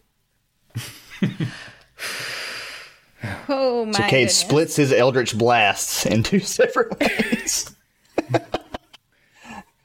Well, one of them is lying, but which one? What are the cookies made out of? They scribble again, and there's like literally just cookie recipes. There's no children like in the cookie recipes. They're like, they're cookies. Well, that's good. Why didn't you bake them upstairs? And the one they both look at you in confusion, and the one just says, everyone knows stone-baked cookies are better than ovens. That is a fact. Yes. It seems somebody has some business sense after all. What were you sacrificing the children for? And write your answers. They sit there, and the one scribbles, and the other is just kind of like, we're okay, and starts scribbling, and they turn around, and one of them says, God, with a question mark, and the other one has written, the King of the Sea. All right, now I know that you're pulling your legs. There's no king of the sea. That's absurd. There are many. Cade just sighs and looks at his companion and says, well, I've had enough. Should we blow them up now?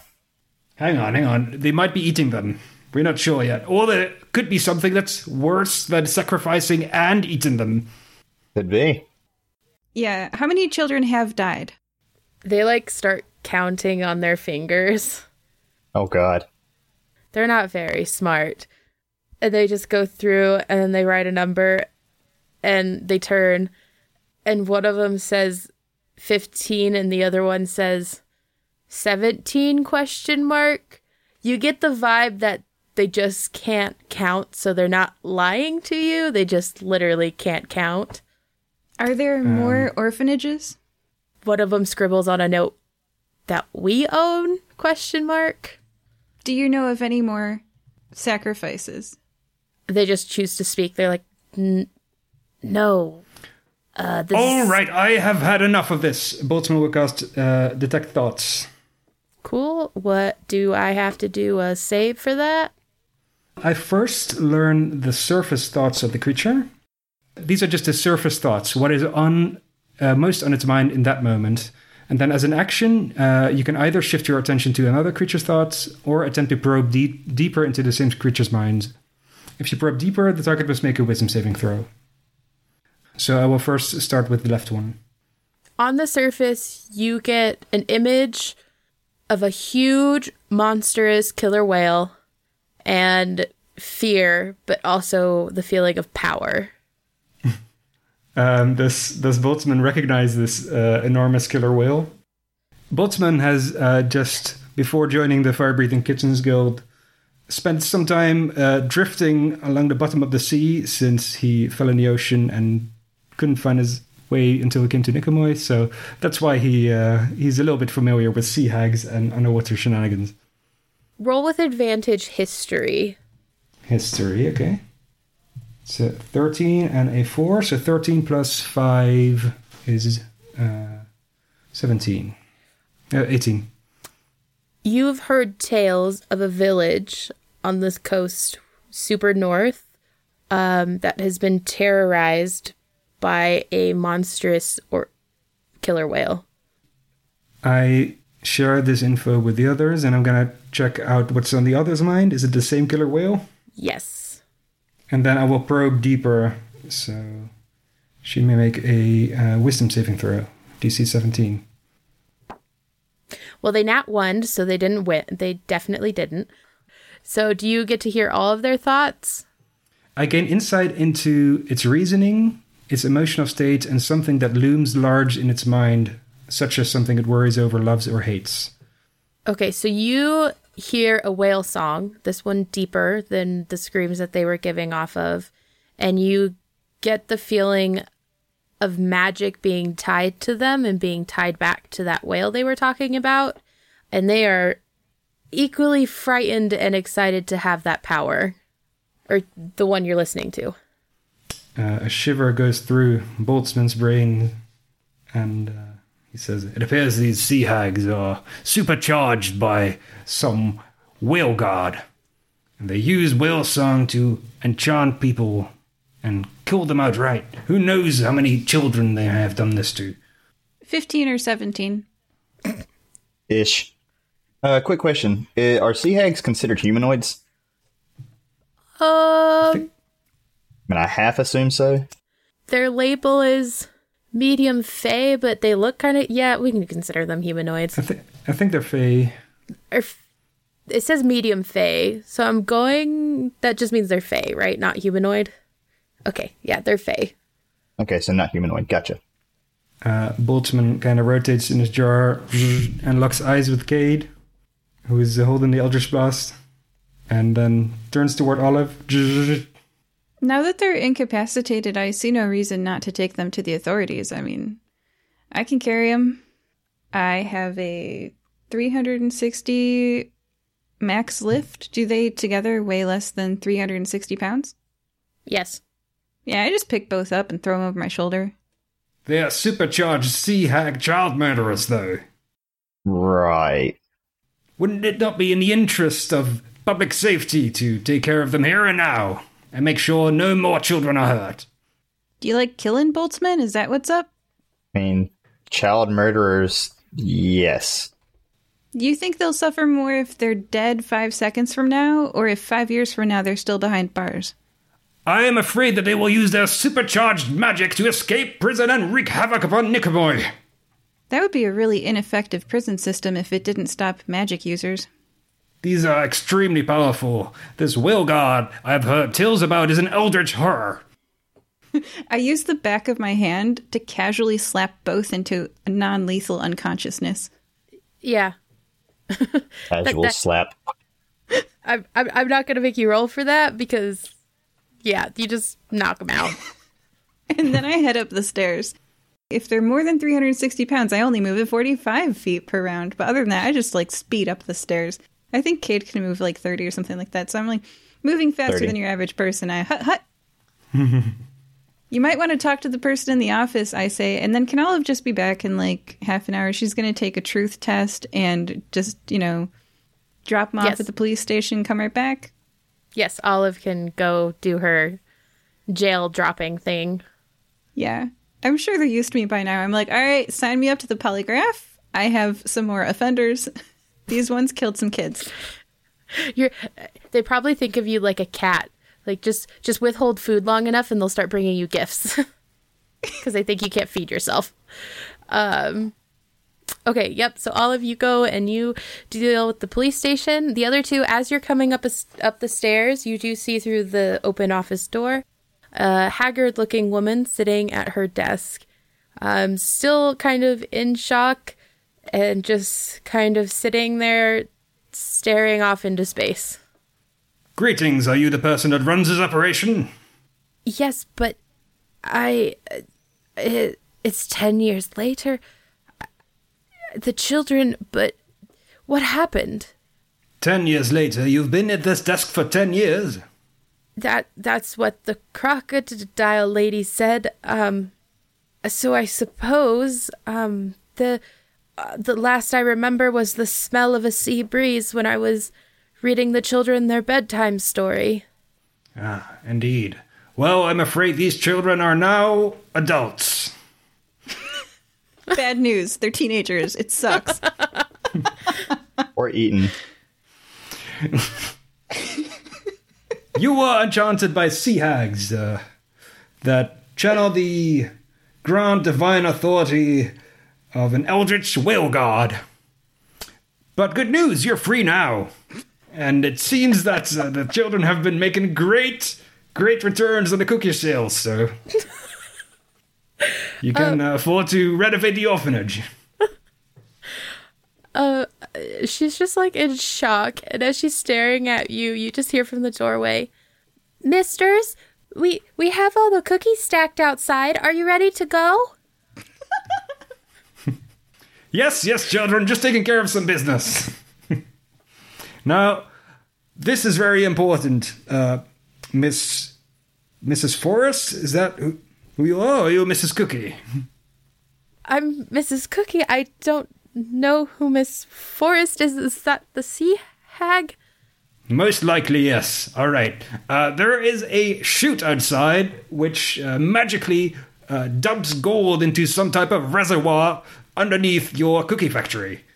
Would you know by any chance where it has ended up? The vault, I'm assuming. They're just through this door, and she points to a door labeled vault in really big letters behind her desk. Why is that important? We haven't used that system in, I guess, 10 years. If that is so, why do you not open up the vault and let us have a look? Okay, and she just goes and, like, opens the door.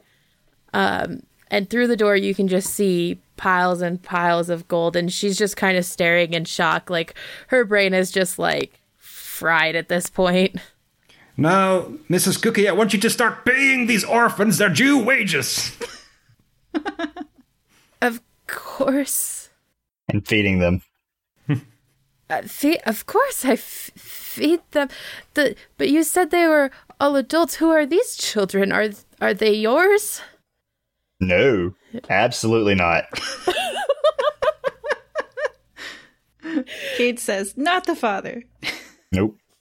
The question was good, the insinuation.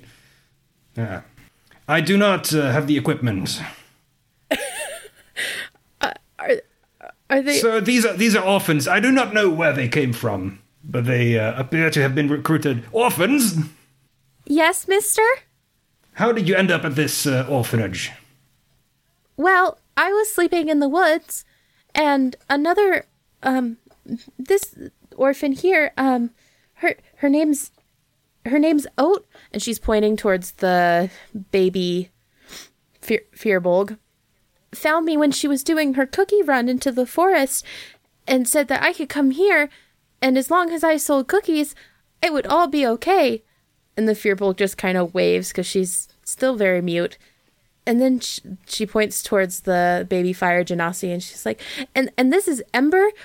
She tried to fight us in an alleyway down by the docks, but we became friends, and I mean, as long as we sell cookies we got fed by Miss Forrest. Who is this?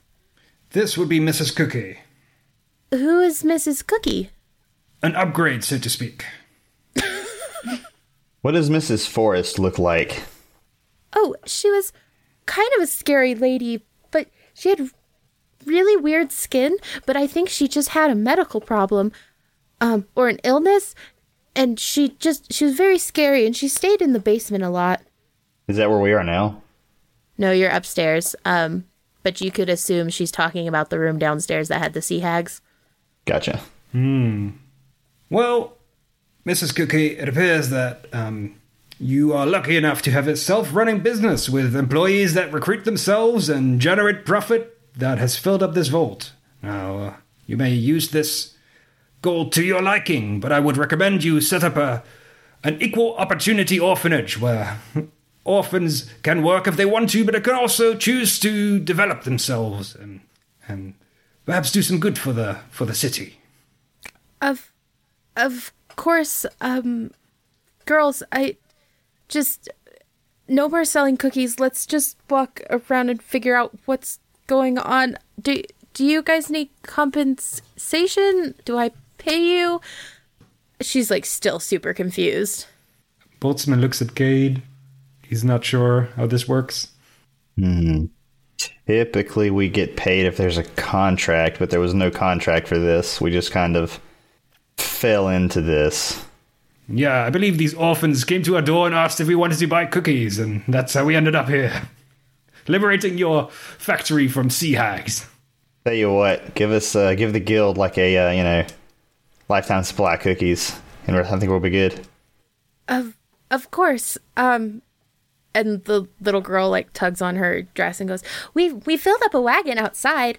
They can just take that one. Miss Cookie just goes, That works. Oh, okay. Have a nice day.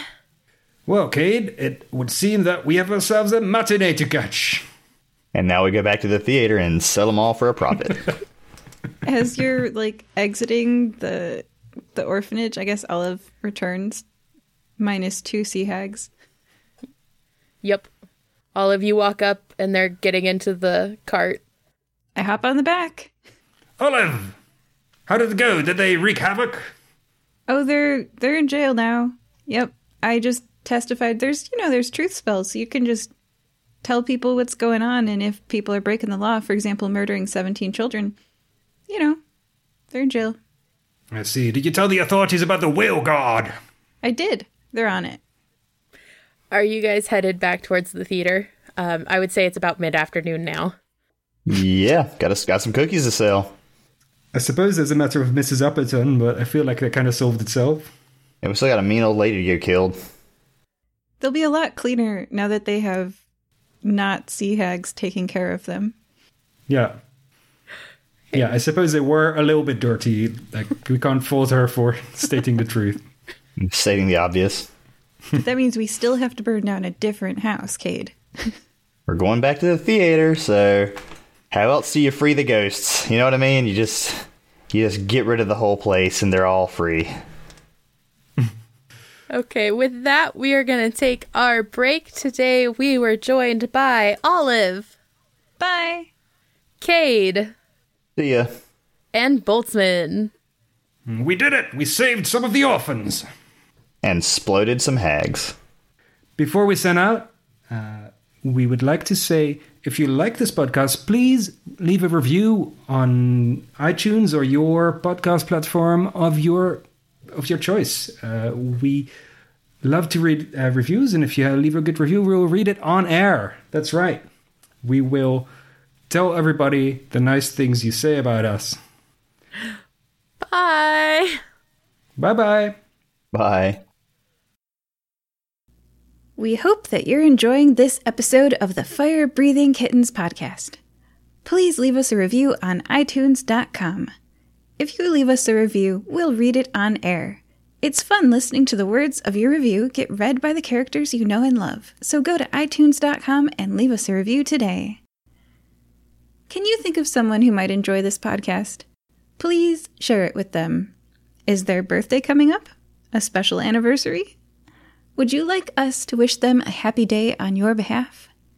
You can arrange for us to read your shout-out on air at firebreathingkittenspodcast.com through our partnership with the website Buy Me a Coffee.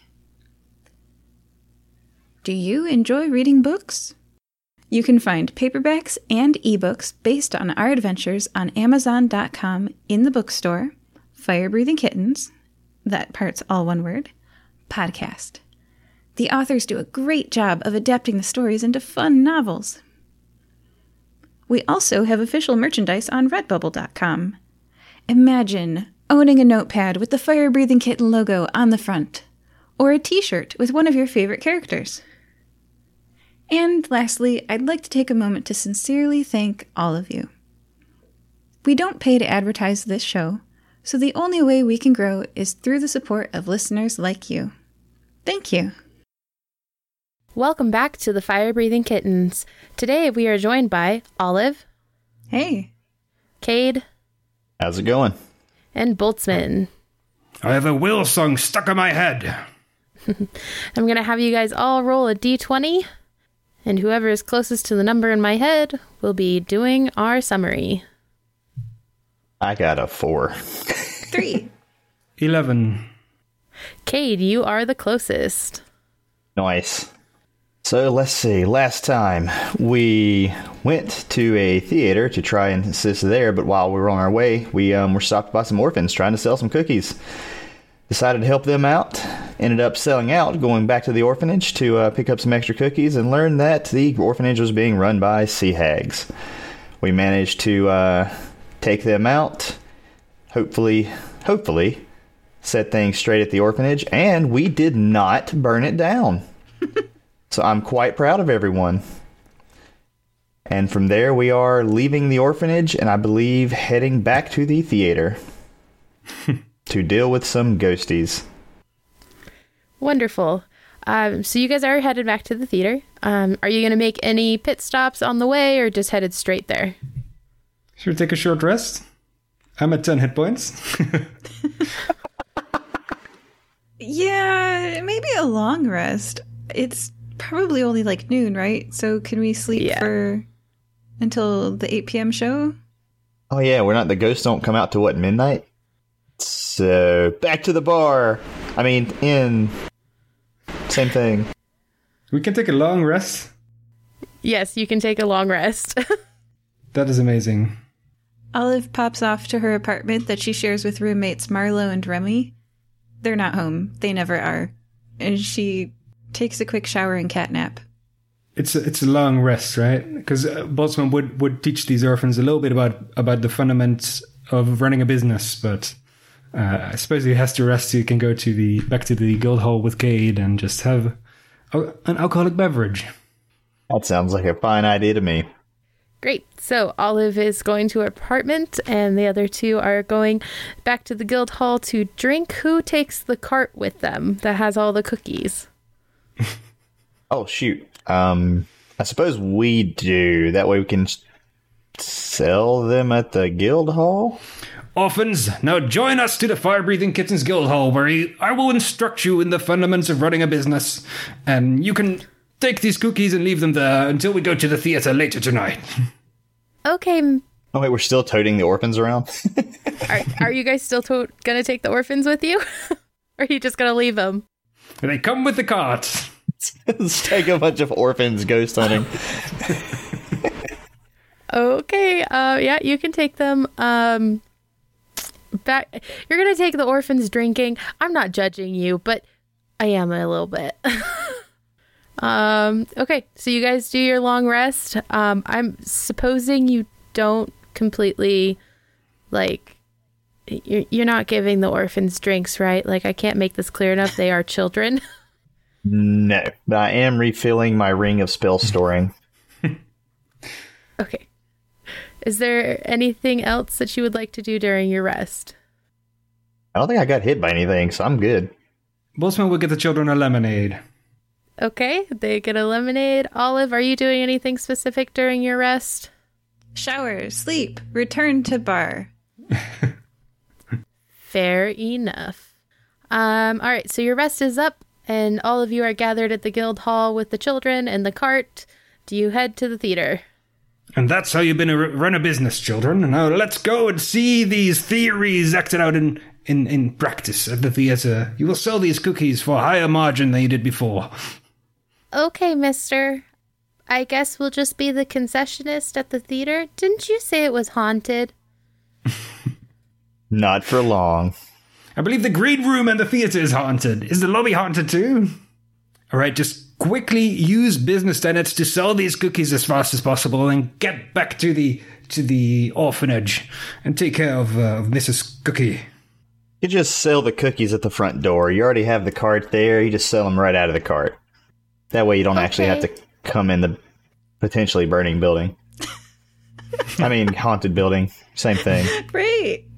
Now, this is important, orphans. If the building catches on fire, run. This is the first principle of any business.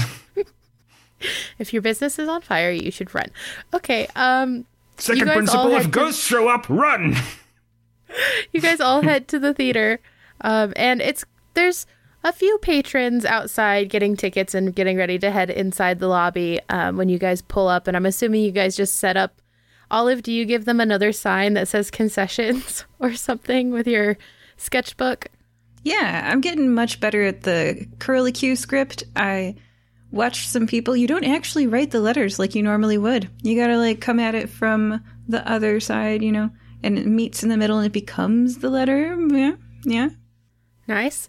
So they look at you and they say, "Thank you for all your help today." And then the one little girl holds up a box of cookies and she goes, "Cookies for sale," getting everybody's attention. Do you guys go inside? Is anybody ignoring the children and just walking past, not buying cookies? Nope, they're all stopping by and buying cookies. Okay. These are very cute orphans.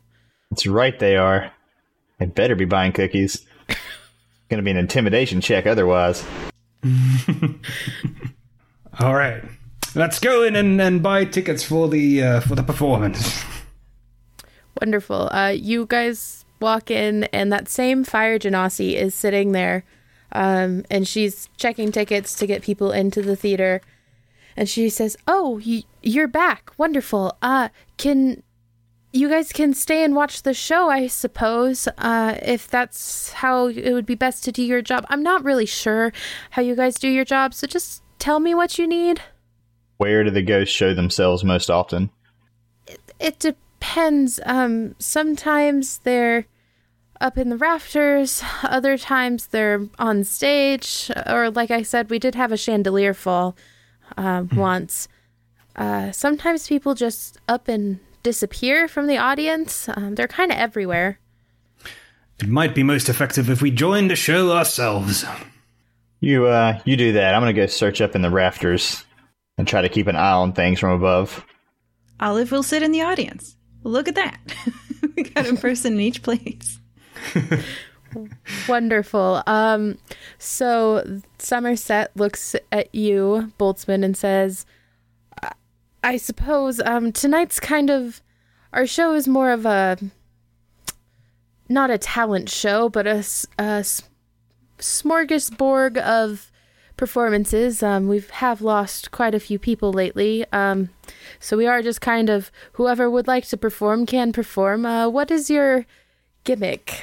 A smorgasbord of performances, you say? I can get down with that. I am a dancer in a machine's body. I'm a brain in a machine dancer's body.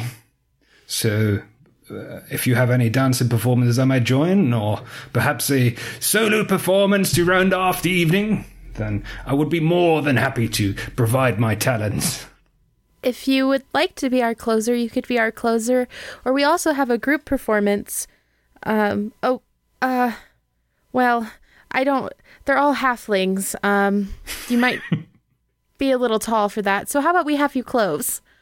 I would like that in principle, but I am kind of wondering when the ghost will show up and if I will get to my performance at all. Or we could perhaps have you open? Well, that was a question. When do the ghosts show up? About toward the end of the performance, or? It's kind of random. I mean, we don't really notice when people disappear until the end of the show.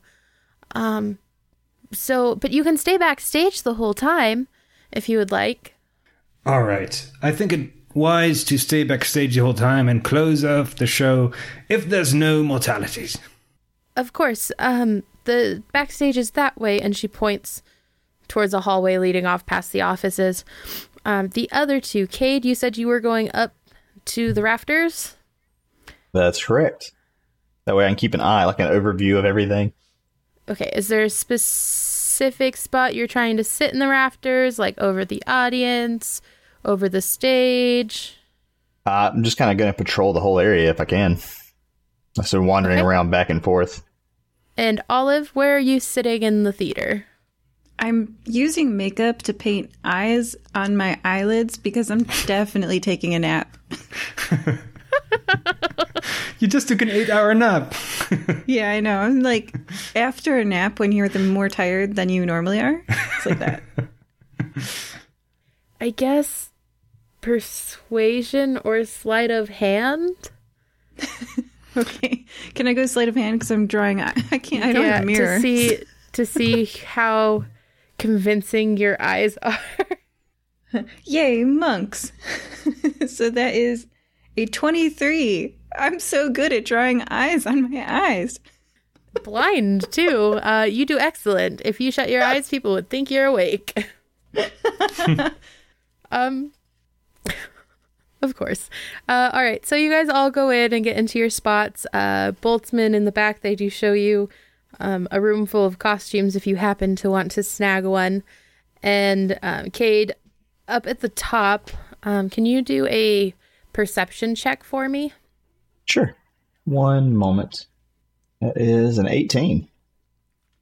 You notice on one of the catwalks that are up top, you notice a tool belt, and it's just sitting there, just a tool belt that would be for a theater tech.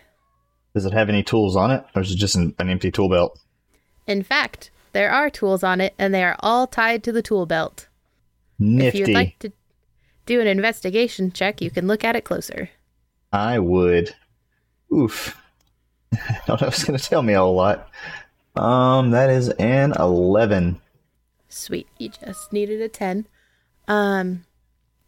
So on the inside of the tool belt, there is a name tag sewed in, and it's kind of faded, but it says Punnett Squared with a little triangle.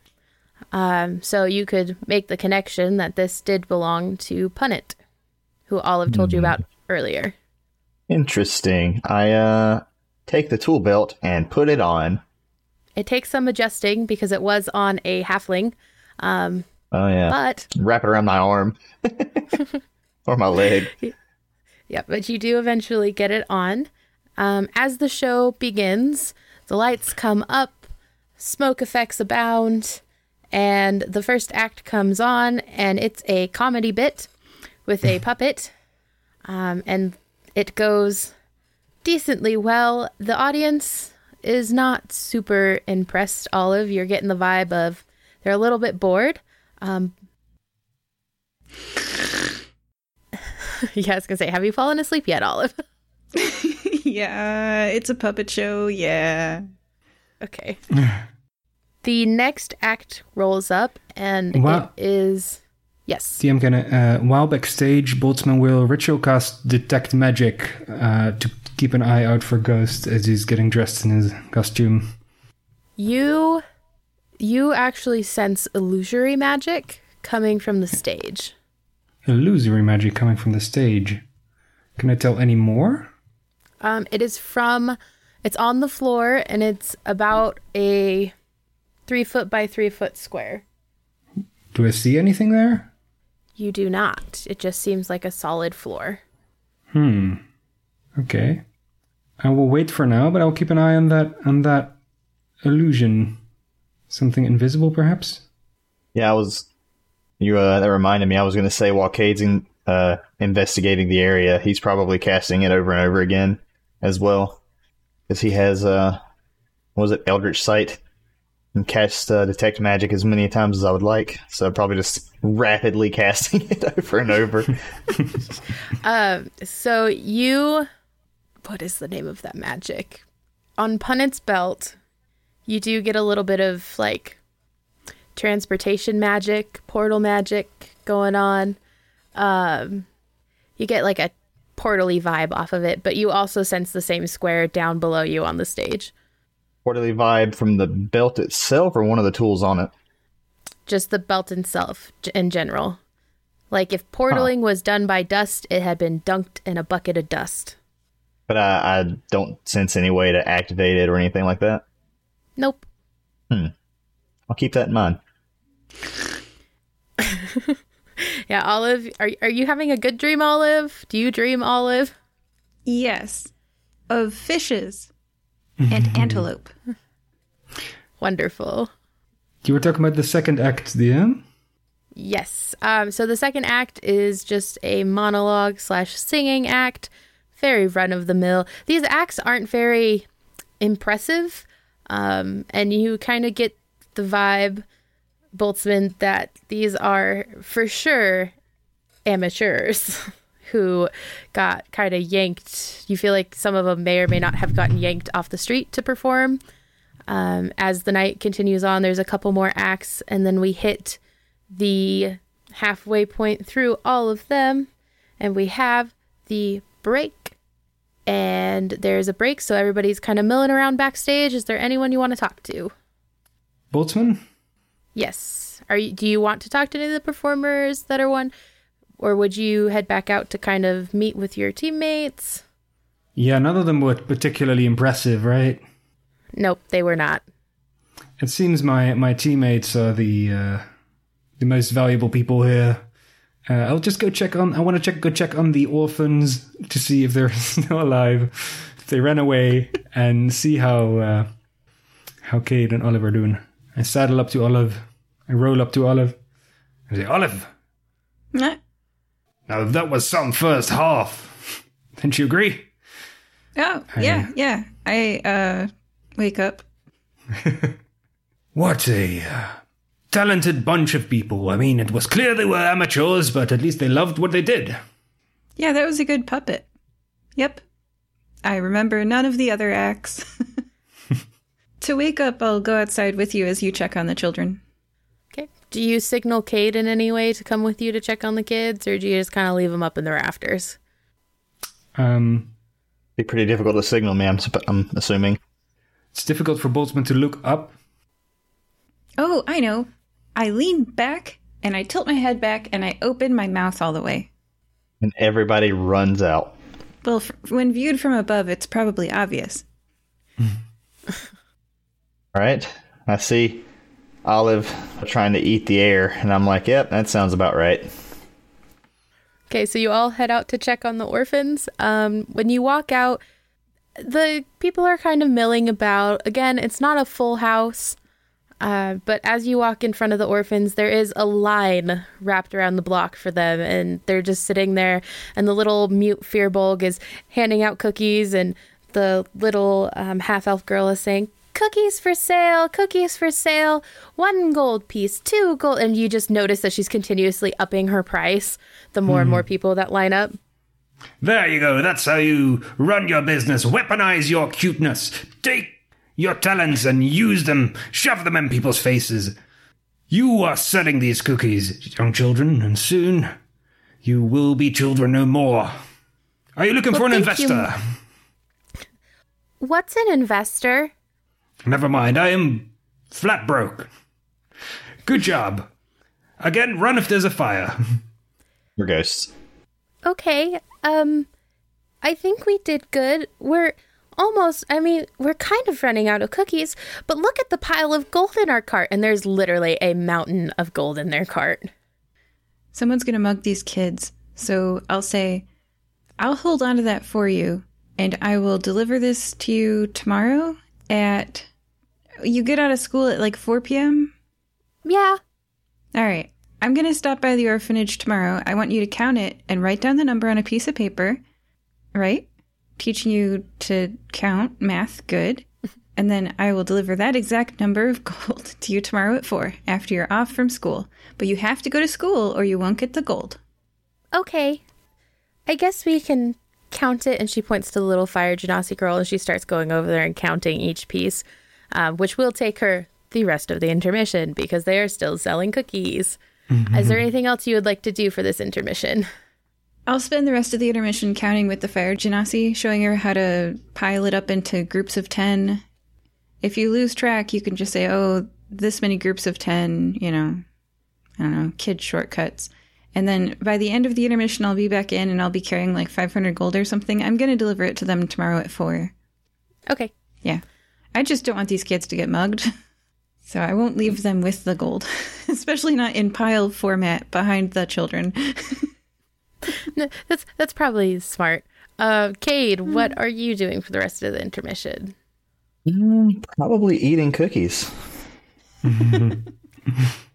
Oh, and I am showing the tool belt I found to Boltzmann and Olive, saying, look what I found. Oh, it seems to have some kind of teleportation magic attached to it. Can I ritual cast the Identify spell? Yes, what does Identify do? I run it through my scanner. If it is a magic item or some other magic-imbued object, learn its properties and how to use them, whether it requires attunement to use, and how many charges it has, if any. You learn whether any spells are affecting the item and what they are. If the item was created by a spell, you learn which spell created it. So, what you get from this belt is that the person wearing it, who you assume to be Punnett, and Olive, I'll give you this because the DC is really low because you've run into Punnett a lot. She does not leave her tool belt behind. Even when you threatened her, she does not leave her tool belt behind. She's very attached to it. So it's very weird that it's by itself. But you get the sense that that person was teleported to a different plane, but the belt itself can't do anything. So it's like residual from her teleportation. Like shoes after an accident? Gadzooks. Can I cast Dispel Magic on the belt? Yes, but the DM is going to whisper in your ear and say it's not going to do anything. All right, I just took a long rest, so... Yes, you just get the vibe that it's not going to do anything, because it's just residual on the belt. So she was poofed out of her belt. Interesting. Only her belt, though. Does something seem strange about this fire genasi to either of you? The missing people and the accidents were happening before the fire genasi arrived. Punnett told me about them in the past. Yes, but Punnett disappeared and this woman has suddenly taken her place running this theater. Yes, but is the woman the one that went out of her way to hire us in the first place? Indeed. I suppose it's nothing. Let's get back to our seats. Olive, at the end of intermission, you are amazed that the children actually have 1,500 gold pieces on them. Wow. These kids are so smart. Yes, they've taken the business lessons to heart. I will deliver this gold to them tomorrow. I'm going to keep it. I have a pink heart-covered bag that I think will hold it. It will. All right. I put the gold in there. Oh, yeah, I also have a bag of holding if we need to use that, too. That is what the pink heart-covered bag is, I think. Gotcha. I'm not sure. Yes. It at least didn't devour the items that were in it previously, so... I have no items of any value, except this body of mine, which is priceless. And a chimpanzee servant. Oh, Mr. Langley is not an item. He is my personal manservant, my test dummy, my therapist. The list goes on. I treat him as my best friend. All right. Instead of falling asleep again in the audience, Olive's going to join Cade on the catwalk. getting there by running up the wall and then jumping onto the catwalk. Olive, you should be in the show, for sure. That's more impressive than anything I can do. Acrobat. No, this is an ability you have. It is. I can simply move up walls. Monk. Okay, you do that. So the show goes on, and again, it's just amateurs, not super impressive, kind of, again, they were like pulled off the streets. And finally we get to Boltzmann's performance, and the stage manager is sitting there and they flip through their thing and they say, Boltzmann dancing? Boltzmann is really nervous. He's just rolling back and forth. He's like, oh, that's my cue. And will cast Enhance ability on himself to give himself advantage on charisma checks. And okay. And you're going to have to roll a performance check. Okay. I'm going to get Mr. Langley with the tape deck. I'm going to put on a little song. And Boltzmann comes on stage. He's tried to dress up a little bit, but this is the first performance in this supposedly dancer's body that he's ever done. And he's not quite sure how to dress us up. He tried to put on a shirt, but the arms are basically above his head, right? So it needs to be left open, and he put on like a little top hat over his exhaust pipe, and then a feather boa over the arm. The shirt is gold and frilly, and he will come up and say, "Hello, everybody. I am Boltzmann, and I will dance for you tonight. Hit it!" And start dancing to this song. Boltzmann dances bachata, and that's a 15 and a 5. So 15 plus 3 is an 18. Wonderful. The audience is super impressed. Would you like to describe the type of dance that you're doing? Oh yeah, Boltzmann is just like shimmying across as well as it goes without any legs, right? It's just running across the stage in an 8 motion, and then it starts to shoot fairy fire into the sky, and as a climax, casts a fly on himself, and starts hovers up into the air, like little rockets pop out, and he goes, and he fires up above the stage. And starts doing his dance while swerving around, going topside, and then takes a bow while in midair and comes crashing down. Wonderful. Everybody stands, you get a standing ovation, and everybody claps, and then the curtain falls down, and Olive and Cade, if you could do a perception check for me. All right. Oof. 10. 19 to look for ghosts. So, Cade, you don't see this. Olive, you see running on a catwalk across from you, Punit, but it's like a faded version of Punit, waving at you desperately. I wave back. What? Oh, the podcast can't see this. I'm waving. And it disappears running through the wall. Dun, dun, dun. I turn to Cade and I say, "Did you see Punit just there?" No. She ran through that wall. Have you been eating rotten food again? All the time. If you say so. Which wall? I point to the wall and I can use my 2 rods. What are they called? Immovable rods. You can press the button and then lift your arm with the other rod, press the button, release the button on your right hand, reach up, so I can move along the wall. Because as a monk, by the way, if I stop running on a vertical surface, I just plummet. So, immovable rods. Smart. When you get over to the wall, it's just a wall. There's nothing special. I say that to Cade. I return. I'm over there, the wall. It's nothing special over there. I wonder. Just a basic wall? I don't know anything about magic, Cade. What do you think this could be? Yeah, I'm casting Detect Magic on it, and you say I don't see anything special about the wall? Nope. I doesn't appear to be a magical wall. Could always make a hole and see what's on the other end. Yeah, let's do that.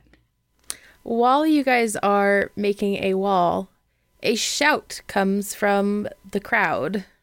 And it's a man, and he's saying, my wife has gone missing. Is there an empty chair next to this man, or is he delusional? He is running around the theater in, like, the auditorium area trying to find his wife. Oh. So there could have been an empty chair next to him. Yes, there could have. Boltzmann, you are closest. You are behind the curtain. Do you go out and investigate? I suppose so. Boltzmann pushes away the other performers and goes out back onto the stage to see what's up. And he's also going to ride up to that spot where he saw the magic happen and see if there's anything going on there. Do you roll on to that spot? Can I touch it first?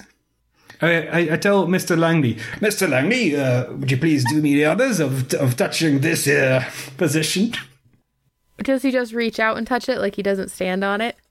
He first reaches out, and if nothing happens, he will stand on it. Nothing happens when he reaches out and touches it. Perhaps try standing on it. He disappears. A trapdoor opens up, and he disappears. Oh no! Mr. Langley has disappeared! Kate! Olive! And the trapdoor does slam shut behind him. Another person has disappeared! How far up are we? You guys are like 40 feet-ish up. Cade, take this ring. I hand you 1/2 of an emerald ring pair. All right, I take it and I put it on my finger. Okay, it is a... I forget the exact item name. I'm going to look it up. 1 second here, guys. Sorry, it's a wedding band set, Cade. I'm not marrying you. Too late. Just trying to sneak that by. Okay. Here is the official item info. It says, the empathy effect of the Unity bands. Creatures attuned to this item set find themselves far more in tune with one another than they were prior to the bond. If the creatures take 1 minute to concentrate, they know the direction and distance to their partner, as well as their emotional and physical state, as long as they are on the same plane of existence for 8 hours. So I'm like, hey, if you wear this ring with me, we're going to have to probably like attune to it. I don't know how long that takes. It takes a long rest, I believe, and I can't attune to anything else. Oh, okay. Never mind. Well, So, yeah. Well, you'd know if I went to a different plane. We see Boltzmann hollering at a trap door, so I'm gonna tap the skull hanging from my side and use the skull of Scopum to teleport to the stage where the trap door is.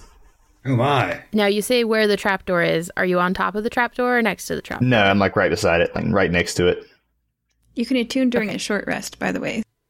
Oh, it's a short rest? Oh. I'm going to try to give it to Boltzmann.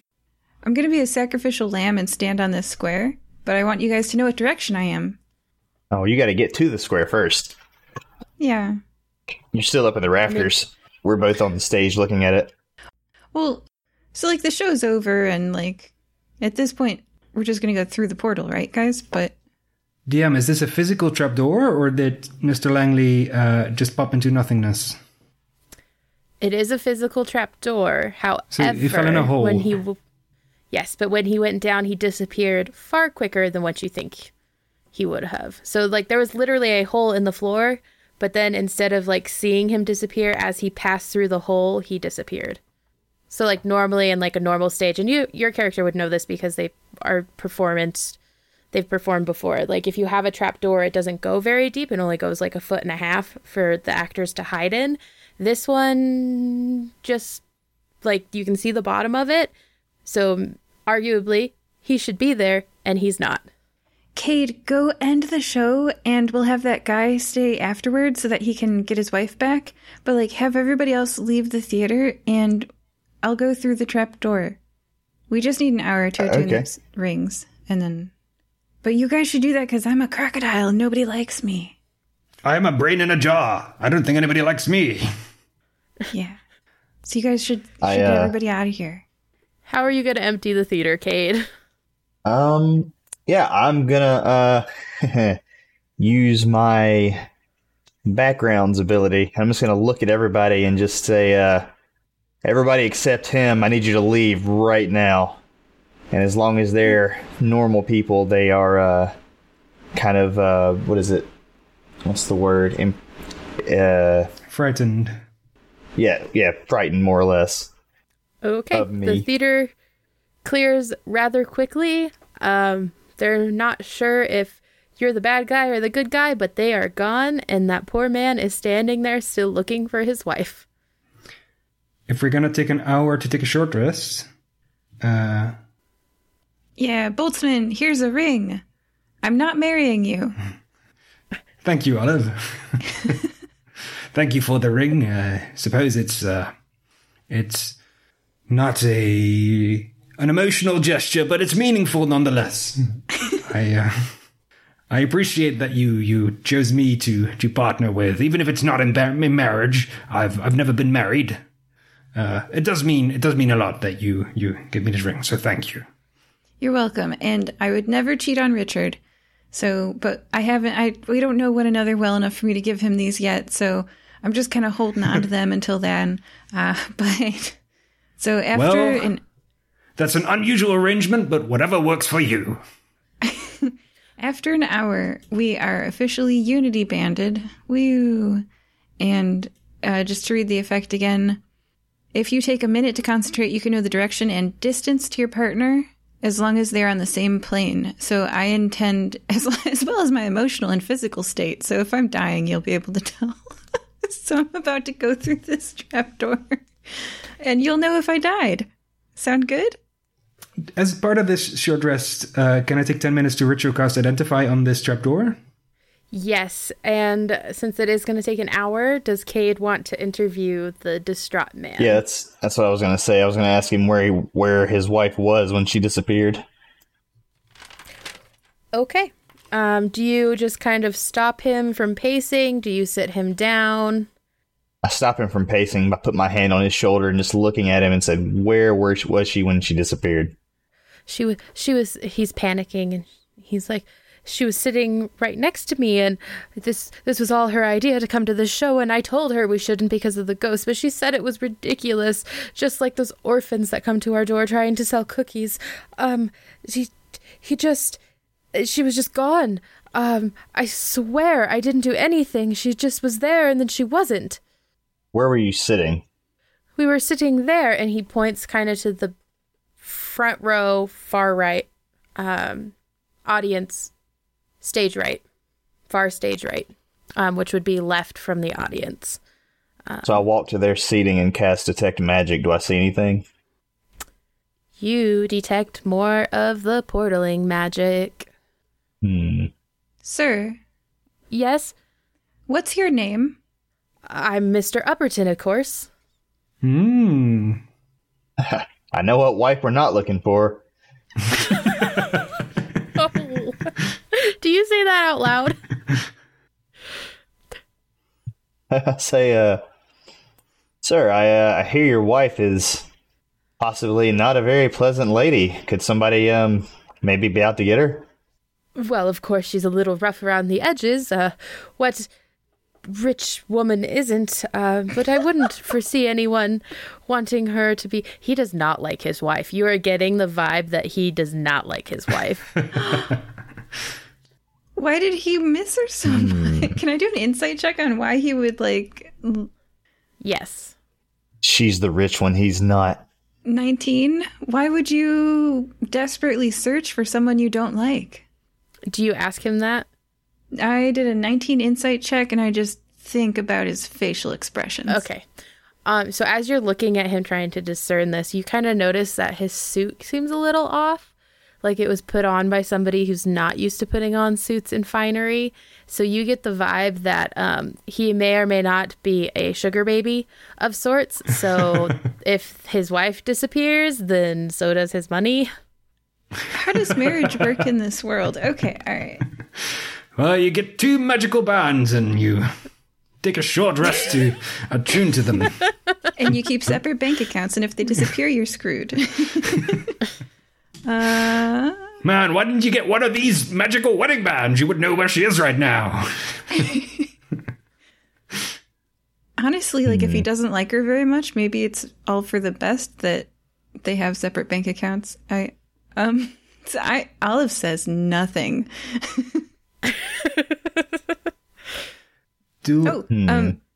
How's the ring progress? You're about, I would say, like 30 minutes-ish in to your hour. Okay, she takes a nap, but it looks like she's awake. Okay. Kate, do you have any other questions you want to ask before we hop over to Boltzmann? And I grabbed this guy by his shoulder again and just look at him and said, "Did you have anything to do with your wife's disappearance, or do you know anything about it that you're not telling us?" And I say it in a demanding, mean tone of voice. So intimidation? Yes, ma'am. Do I need to roll?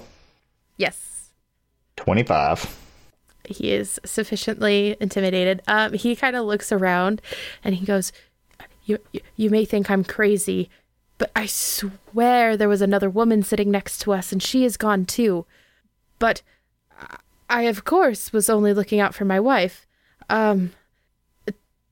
She was such a beautiful woman. I only took my eyes off my wife for a second.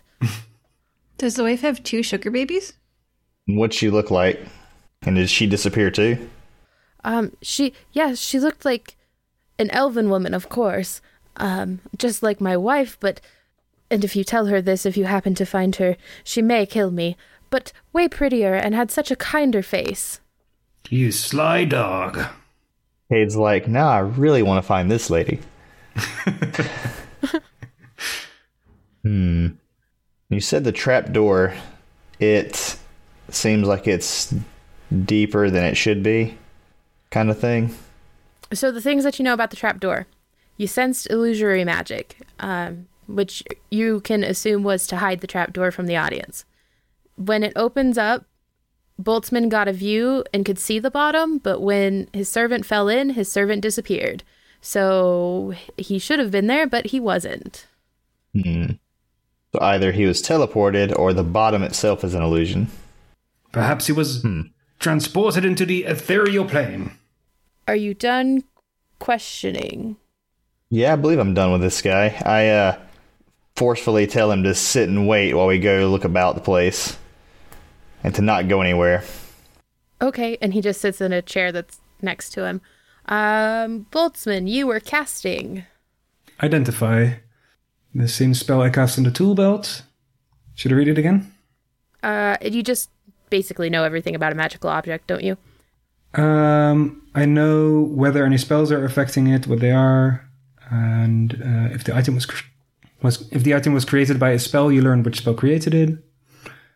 If it is a magic item or some other magic imbued object, you learn its properties and how to use them, whether it requires attunement to use, and how many charges it has, if any. You notice that from that spell, you get let me pull up the right page. It is the spell Gate has been cast on this trapdoor. Indeed. A very powerful magic spell has been cast here. Something beyond my own capacity. Oh. Well, I'm going to tie this end of the rope around me. Here's the other end. Anything else? Olive, yeet into danger. I'm not sure if that's how Gate works. I like your style, Olive. Let's go. No, you stay. Good we clarified that beforehand. Actually, I'm going to tie this around like a part of the stage. Something like a holdfast that's pretty close to the trapdoor. That way I don't pull anyone in with me. There's like set bolts and stuff you can tie stuff to. Excellent. I tie one end of the rope to that, I tie the other around my waist, and I hop through the gate. Before Olive does that, I'm gonna use a 5th level slot to cast Fly on all 3 of us, which lasts for 10 minutes. Okay. Thank you. Do you stand on the portal, Olive, or on the trapdoor? I do. It opens and you fall through and disappear. And the rope goes taut. So Cade and Boltzmann, you cannot see her. And the door is going to be shutting, and I would suggest maybe you get the feeling that the rope could potentially be cut by the door shutting. But while you puzzle through that problem, Olive, you are in a basement. Wait, don't tell me where I am. The first thing I want to know is if Boltzmann thinks I'm in a different plane. Boltzmann is concentrating on his wedding ring. Listeners, you are missing the visual. He's looking at it like a lady looks at her ring when she's just gotten engaged. So something interesting happens. Boltzmann, you feel her disappear like she's on a different plane, but then she reappears back in like she's on the same plane. A double gate. Interesting. Is the rope still... has the rope snapped? It has not snapped yet. I will give you a reaction if you would like to try to stop it. I was going to say I jammed the butt of my spear in the door. Strength check? I'm gonna... Or some kind of check? If you can justify something else to me, I will let you roll it. Can I make an athletics check to hold the door open? Yes, you could do that as well. I'm going to use my armor of works. magical strength to add my intelligence to this. Oh, and then I have a 4 plus 9... So that's 13. What did you roll, Cade? Well, it depends. If I'm doing an athletics check, it would be a 17. Okay, so Boltzmann, you reach down to stop it, and you slow it down in time for Cade to hit the butt of his spear in there to kind of wedge it open, and you guys successfully have it open, so Olive her rope has not been cut. What do you do next? Do you two do anything next? I would like to bend down and see if I could rip the door off its hinges. Strength check. Not going to be good. Ooh, 17. It takes a little bit of doing, because it is, a very strong door, but you do manage to take it off its hinges. There we go. Excellent work, I was gonna say, Cade. if nothing else, I'll turn my weapon into an axe and just hack it to pieces. How is Olive doing? Do I notice anything about the ring, Olive? Oh, yeah. So I sent the stats in the chat. He can tell my direction and distance, as well as my emotional and physical state. What does he sense? It's up to you, I guess. Your emotional state. You sense that she is about 50 feet underneath you. Olive, you are in a basement, in the dark, hanging from a rope, about, 3 feet off the ground. And you are now face to face. Well, not face to face. In one corner is a displacer beast, and in the other corner is a ridiculously beautiful looking woman. I don't have dark vision, so I imagine I light a torch and I see a displacer beast. I do light a torch. If you light a torch, then yes, you do see the displacer beast and the very beautiful woman in the corner. Okay, I don't know what a displacer beast looks like. Can you describe one to me? Yes, I can. They are A awesome. displacer. I mean, yes, but also, where did it go? I had it pulled up so I could describe it. Okay. A displacer beast looks like a panther with 6 legs, very sharp teeth, a tail, and 2 tentacle appendages that have teeth on them sprouting from its back. And they're not nice at all. So it's growling at you. Okay, and describe the beautiful woman. She is, to you, she looks to be an elven woman with blonde hair and bright blue eyes. And she has she's smiling in a friendly way, but in like a, I might eat you friendly way. Like she's excited you're there, but you get the vibe that it's not the reason you want it to be. And she's wearing what you would assume, Olive, to be a very expensive gown. And she is just sitting on a chair, just kind of smiling creepily at you. The emotional state that you receive is that I'm a little scared, I'm a little attracted, I'm a little freaked out. It's not it's not a happy place. It doesn't seem like Olive's mood changed much at all. She's a little bit more scared than usual. Perhaps we should jump in. Yeah. I'm down for it. So I call back, pull me out. And I start climbing. Oh, I fly. I fly up through the hole. Okay. Dexterity check, I guess. To fly yourself through the hole. Oh, so I don't smack into the ceiling? Yeah. That's when I get the natural 20 tonight. Oh, nice. Yes, you do fly straight up the hole and back out through the portal. You have a strap-on pixie dust-powered rockets, by the way, is how you're flying. There was a panther, and it had tentacle wings, and there was an attractive lady, but I think she wanted to eat me, which is really weird, because I'm a crocodile. Who wants to eat a crocodile? Oh, Olive. I feel completely different now that I have this enhanced empathy. I'm very scared as well. What's going on here? Do you think that those people killed Mrs. Upperton?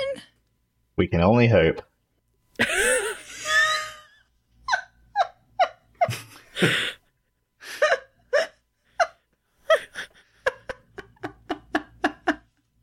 The funniest part is you really mean it. I mean, saves us from having to go all the way to her house to do it. Did you see Mr. Langley at all in there, Olive? I did not. No. We must go in and take care of the situation. Should we fight him to death to avenge Punnet? I mean, you don't know if anything happened to Punnet. You're the only one that saw her. So... Do we know about displacer beasts like how people know about grizzly bears? Roll me animal handling or nature. Not Arcana? Or Arcana would work here too. Oof. Those are all negative ones for me. Let's see. I got a natural 20 on Arcana for a total of 33. Nice. I rolled an 18 actually, but so it's a 17. 17 animal handling. Heck yeah. So Olive and Cade, you're like, these are from the Feywild. The Fey drove them out. They're really bad. They will probably eat me. Boltzmann, you know that I had one of these as a creature. pet. Yeah, I mean, you could have. It's a predator from the Feywild that is called a displacer beast because it can displace light, so it appears to be several feet away from its actual location. And it came from the Twilight Lands of the Feywild until they were captured, trained, and ran out. So yes, they could have been a pet. And they are not friendly, so it's about like keeping a tiger in your house. All right. Let us go in there and solve this problem. Olive, did the flight help at all in this situation? Yes. Then let us jump in at once and make sure this doesn't happen again. All right, let's go kill him. Are you all jumping in? Yes. I'm debating. You said it's a portal, but it still takes us essentially downstairs in the building we're in. Yes. I could theoretically use Dimension Door to sneak up on him. Cade's not that smart. He just jumps in the hole. Okay. You all jump in. You do go through the portals and you end up... Olive, are you still tied to your rope? Yes. Okay, Olive ends up hanging 3 feet from the floor. The rest of you land on the floor, but you're fine. It's not going to hurt you landing on the We're floor flying, through the portals. so... Right, yeah, so you're fine. But Olive, if you're not going to cut yourself from your rope, you are technically, when you're done, just hanging. Do I have enough rope to be able to, like, combat? Because this is kind of fun. And she's like a kite right now. She's just like zipping around tied to a rope that's linked to the ceiling. Fly in a confusing pattern, everybody! Yeah, so the room's like 15 feet tall, so I get, like, if it comes towards you, for sure. Yeah, I have 50 feet of rope. So, I will give you 20 feet of movement on that rope. all right. How wide is the room? So it's 15 feet tall, and it's probably like 30 feet across. No, 40 feet across. I know how big a stage is. 40 feet across and like 60 feet long. No, 40 feet long. Yeah, untie the rope. Gotta be able to reach my opponent. I am a punch girl. I need to punch. So we're all flying near the ceiling, or are we on the floor? Do you want to land, or would you like to stay flying on the 15-foot ceiling? Boltzmann would prefer to stay flying. Okay. Cade? I'm gonna like hover. Cade is he's still flying, but he's just barely hovering, a couple inches off the ground. Okay. Olive is running along the underside of the ceiling. You do get to do that. Gotta love monks, man. Gravity doesn't count. So as you guys come in, the displacer beast growls at you. You do see that your servant is in the corner, kind of cowering, but it would have been like behind where Olive was hanging. So she just literally didn't see him before she flew out. And then the woman stands up and says, "Well, not the dinner I was expecting tonight, but you'll do." Did you eat punnet?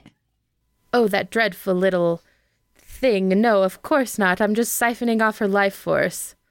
Not very much of me is edible at all. We could find other uses. Cade's just gonna be like, yeah, about that. It's not gonna work for us. Well, it is an eat or be eaten world, I suppose. And she whistles and says, "Sick 'em, boy. And we're gonna roll for initiative." Why don't you just go to the grocery store or eat cats like I do? Because that would be cannibalism. Oof. 14. 9. 20. Every time I say oof, Olive rolls something that's like half of my roll, so it always makes me feel a little bit better. Okay, so the order is... Okay, first up is Boltzmann. I'm gonna go out on a limb and cast Dispel Magic on this woman. Read to me what that does. I will. Choose one creature, object, or magical effect within range. Any spell of 3rd level or lower on the target ends. For each spell of 4th level or higher on the target, make an ability check using your spellcasting ability. The DC equals 10 plus the spell's level. On a successful check, the spell ends. Do I roll? I roll this check, right? You can. I get plus 5 to the roll because of my intelligence. Yeah, no, she definitely fails. When you cast that, you see her kind of stumble, and she just looks at you and says, "Well, I suppose you could cut me off from my power. That still doesn't mean I'm not going to eat you." Ha! He's a brain in a jar. Why would you eat him? We're not tasty. I'm not a pickle to be eaten. Is that the end of your turn? Did her looks change or anything? Nope. Boltzmann is still in his dancing regalia, obviously, so he's going to start his blade song again. Ha ha! And in an extravagant pattern will dance along the ceiling. And that's going to be the end of my turn. Okay. Cade, you are up. How close am I to the displacer beast? You guys are about 40 feet apart. 30 feet. Nice. Gonna try to end this quickly. I'm gonna run up to it using my 30 feet of movement. And as soon as I enter combat, as soon as I get within range, I get the attack of opportunity. And that is a 13 to hit. Meet it to beat it. You do hit it. Sweet. For 9 damage. Then I'm going to please hit. Yes. 14 to hit. Yep. With, what is it called? Banishing Smite, which is 5d10 force damage. Wow. That does 2, 3, 4, 5. Sorry, that is 36 plus 12, 48. Total of 56, I believe. 56. And then I get a Thirsting Blade attack as well, which rolls an 11 and misses. Okay. You Also, wail. sorry. If the target is now below 50 hit points, it's banished to a different plane of existence. Which plane are you banishing it to? If the target is native to a different plane of existence than the one you're on, the target disappears, returning to its home plane. If the target is native to the plane you're on, the creature vanishes into a harmless demiplane. While there, the target is incapacitated and remains there until the spell ends. So these are native to the Feywild, so it disappears back to the Feywild. So you have banished the Displacer Beast. Woo! It is That's gone. amazing. Great job, Cade. That's amazing, Woo! Cade. And I used the Ring of Spell Storing to do it, so I still have my spell slots, which is like a whopping 3. So, you know. Small victories. It is right. So the beast is gone. The woman looks very pissed off, and she's like, "You know what?" And she I just look at her and like, I told you it wasn't going to sit well with us. Should have listened. And she's going to look at you, Cade, and say, "Kneel," and I need you to make a wisdom save. Lucky for me, my wisdom modifier is 0. I rolled a 9. Okay, you are charmed. I So- have advantage against charmed. Okay. So, what is that? 13. You still fail. So you're still charmed for one day. Darn. So at the end of your turn, you can repeat the saving throw. But for now, you kneel because you listen to simple verbal commands that won't kill you. So you are kneeling on the floor. And that is her turn. Next up is Olive. Olive runs to the lady along the ceiling. Yeah. I have a movement of 50 feet, so I can probably run to her, right? Yes. I punch her in the face for a 20 to hit for 13 damage. That for sure hits. Was that a dirty 20? Yes. Okay. Yep, that hits. What else do you do? A second punch for a 12 to hit and 6 damage. The 12 misses. Okay. And then I've got this thing that says Stunning Strike. When you hit with a melee weapon attack, you can spend a key point. So I do that. Please make a Constitution saving throw. Okay. What is her con? Does a 14 do it? My key save DC is 15. You are stunned, which means you can't move. You can speak only falteringly. You can't take actions or reactions. You automatically fail strength and dexterity saving throws, and attack rolls against you have advantage. And that lasts until the end of my next turn, which means that you're going to get hit with a lot of natural 20s between now and the end of my next turn. Amazing. Does her being stunned cancel the charm effect? You know, technically it doesn't say that it does. Is it a but concentration I think it would. spell or is it not? It Oh, yeah. doesn't say that's concentration, but it would make sense that it would end. So I don't think you can. it ends. Yeah, you're incapacitated, so you can't concentrate. Right. So just, it'll end. So Cade, on your next turn, you can stand up from kneeling, but you're still stuck in kneeling position till your next turn. So after that, it'll be, is that the end of your turn, Olive? That is.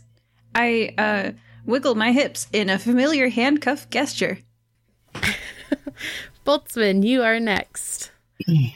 And if, by the way, Boltzmann, you've seen me apply these handcuffs before, so you know that you can take them off my belt and apply them to her if you would like, and then that would make her unable to basically do anything. We can beat her to death in the handcuffs if you want, or we could ask her questions. Yeah. Is that possible, DM? Can I? I was going to What? point something out. My Banishing Smite, if I'm charmed, I do believe that cancels my concentration, which brings the Displacer Beast back. It's not banished forever. It's banished until the spell ends, and it is a concentration spell. I don't think Charmed ends your concentration. Does it not? Okay. No, I don't think it does either, because you could still concentrate on it. Your body just does what she wants it to. Not a bad thing. DM, since Boltzmann is currently feeling overly empathetic toward Olive, is it possible for him to channel his emotional connection, rush forward, grab the dimensional shackles from her hip, and put the lady in them? Yes, that could be your action. Yes, it takes an action to use the dimensional shackles. You also must say the names of the people who can free the person from the dimensional shackles when you apply them. Yep, so if you want to use your action to do that, you definitely can. And Boltzmann will do that. And shoot a glance at Olive.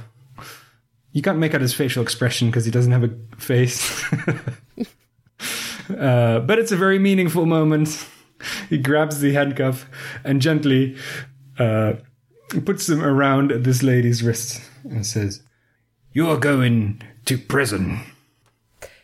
And with that, I guess the fight is over because she can't fight anymore. However, how long does that disappearing spell last, Cade? It only lasts 1 minute. We can Okay, beat her to within an inch of her life in that minute if you want to fast forward the gruesomeness of that, but she's now very much... So the thing about the handcuffs is, like, all attacks made against an incapacitated person are at advantage. So I can do 4 attacks per turn for a minute. Yes. So my reasoning bringing that up is, are you going to kill her, or are you going to beat her with an inch of a life and threaten her to keep her beast at bay? The second. Myself. Okay. Personally. Also, Boltzmann did not say Olive, so I can't let her out. And I let her know that. I didn't gonna say Olive, Cade, and Boltzmann. Oh, okay. Yeah, Boltzmann said as he whooshed past, "Olive, Cade, and Boltzmann." Okay. And then the way that hitting so- an incapacitated and prone person works, like, hey, in real life, never let anyone kick you in the head when you're laying on the ground. Serious. Like, because it's brutal. So I have advantage to hit. It's just awful. Do you want the math on this? I do 4 attacks per turn. I have a D8 plus 5. Nope. We're just going to say you guys beat her within an inch of her life. She's very hurt. But keep her conscious enough. So when the spell ends and the Displacer Beast comes back... Boltzmann will polymorph it into a kitten. That would work as well. Is it a Displacer Beast kitten, so you could raise it as a pet, or is it just like a normal kitten? Yeah, it's a Displacer Beast kitten, of course. Because I think Boltzmann has seen potentially an actual fire-breathing kitten around the guild's halls, so collecting strange kittens and cats is kind of also a pastime of the guild. And I suppose the Fire-Breathing Kittens Guild has a new pet. How long does it stay polymorphed? polymorph lasts an hour and you get a wisdom saving throw. Yeah, you do get a wisdom saving throw. Just keep it polymorphed. You could go find somebody that knows true polymorph. Yeah. Afterwards, if that's your plan, to keep it as a kitten. Or we could make it a Displacer Cloak.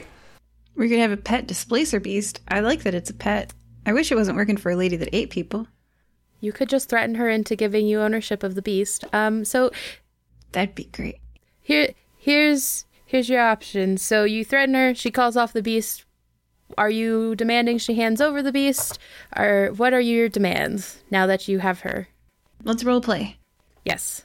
I punch her in the face. I punch her in the face again. I repeat this until she passes out. I do this non-lethally. Then I feed her a potion, or I do a medicine check. I guess if you'll let me do a medicine check, I'll save my potion. And when she comes to, I say, "Call off your beast."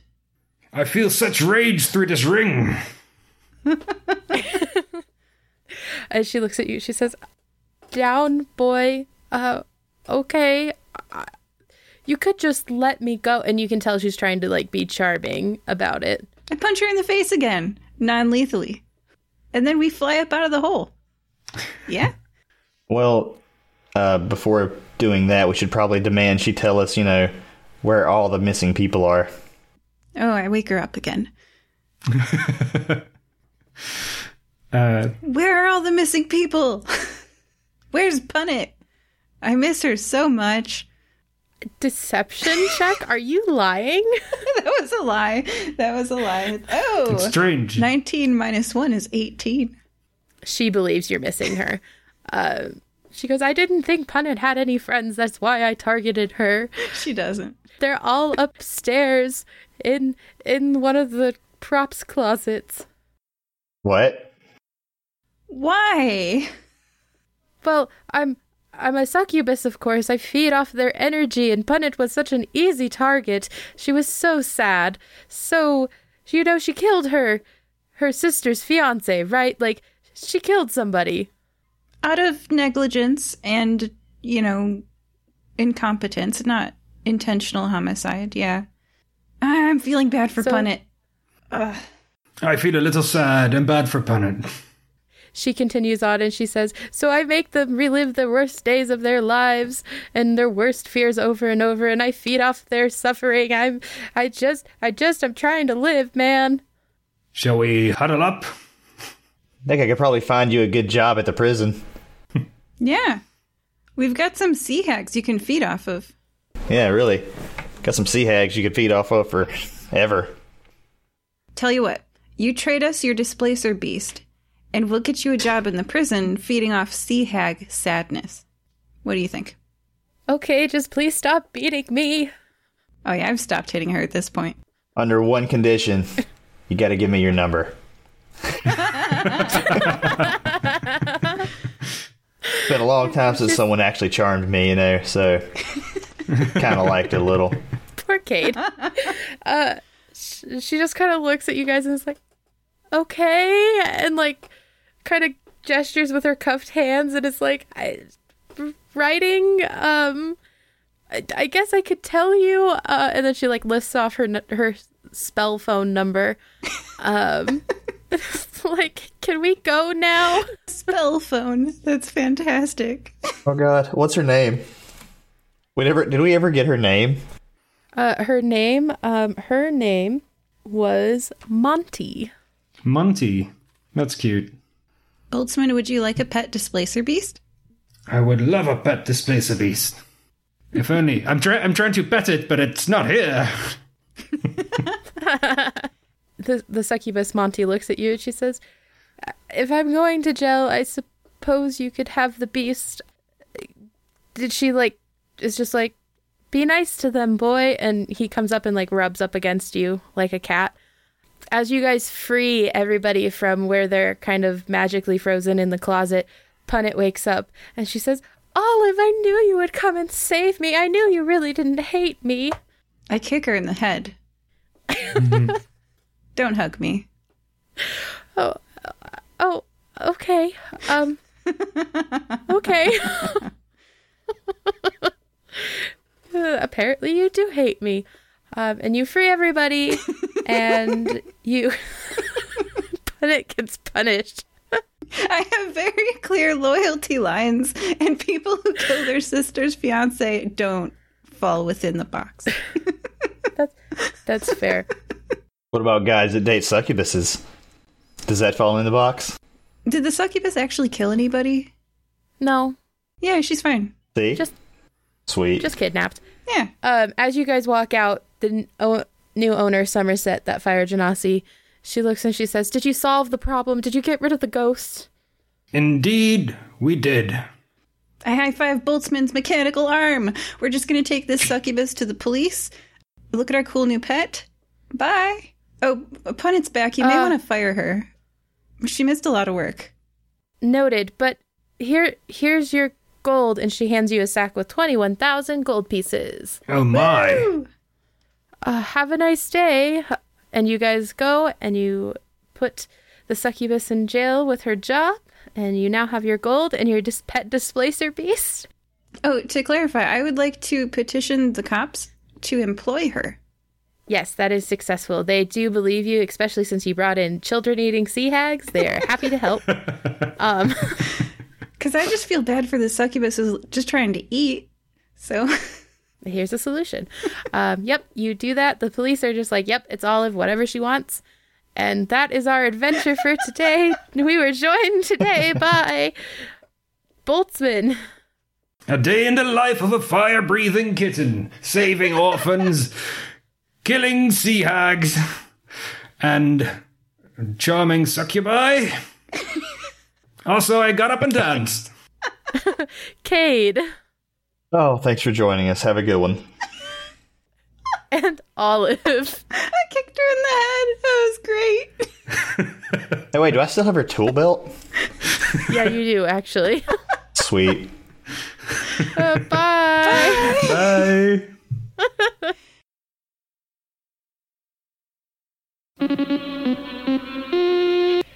In 1961, the Fantastic Four returned from space and the world changed forever. Over the next year, the Earth experienced 3 alien attacks, the destruction of Lower Manhattan, and the re-emergence of ancient gods. Super Serious 616 is the podcast that covers it all from the inside. What would it be like to live in that world? Join Ed and Mike as they ask questions no one else is asking. Is Iron Man a good use of shareholder capital? Subscribe at Super Serious 616 or wherever you get your podcasts.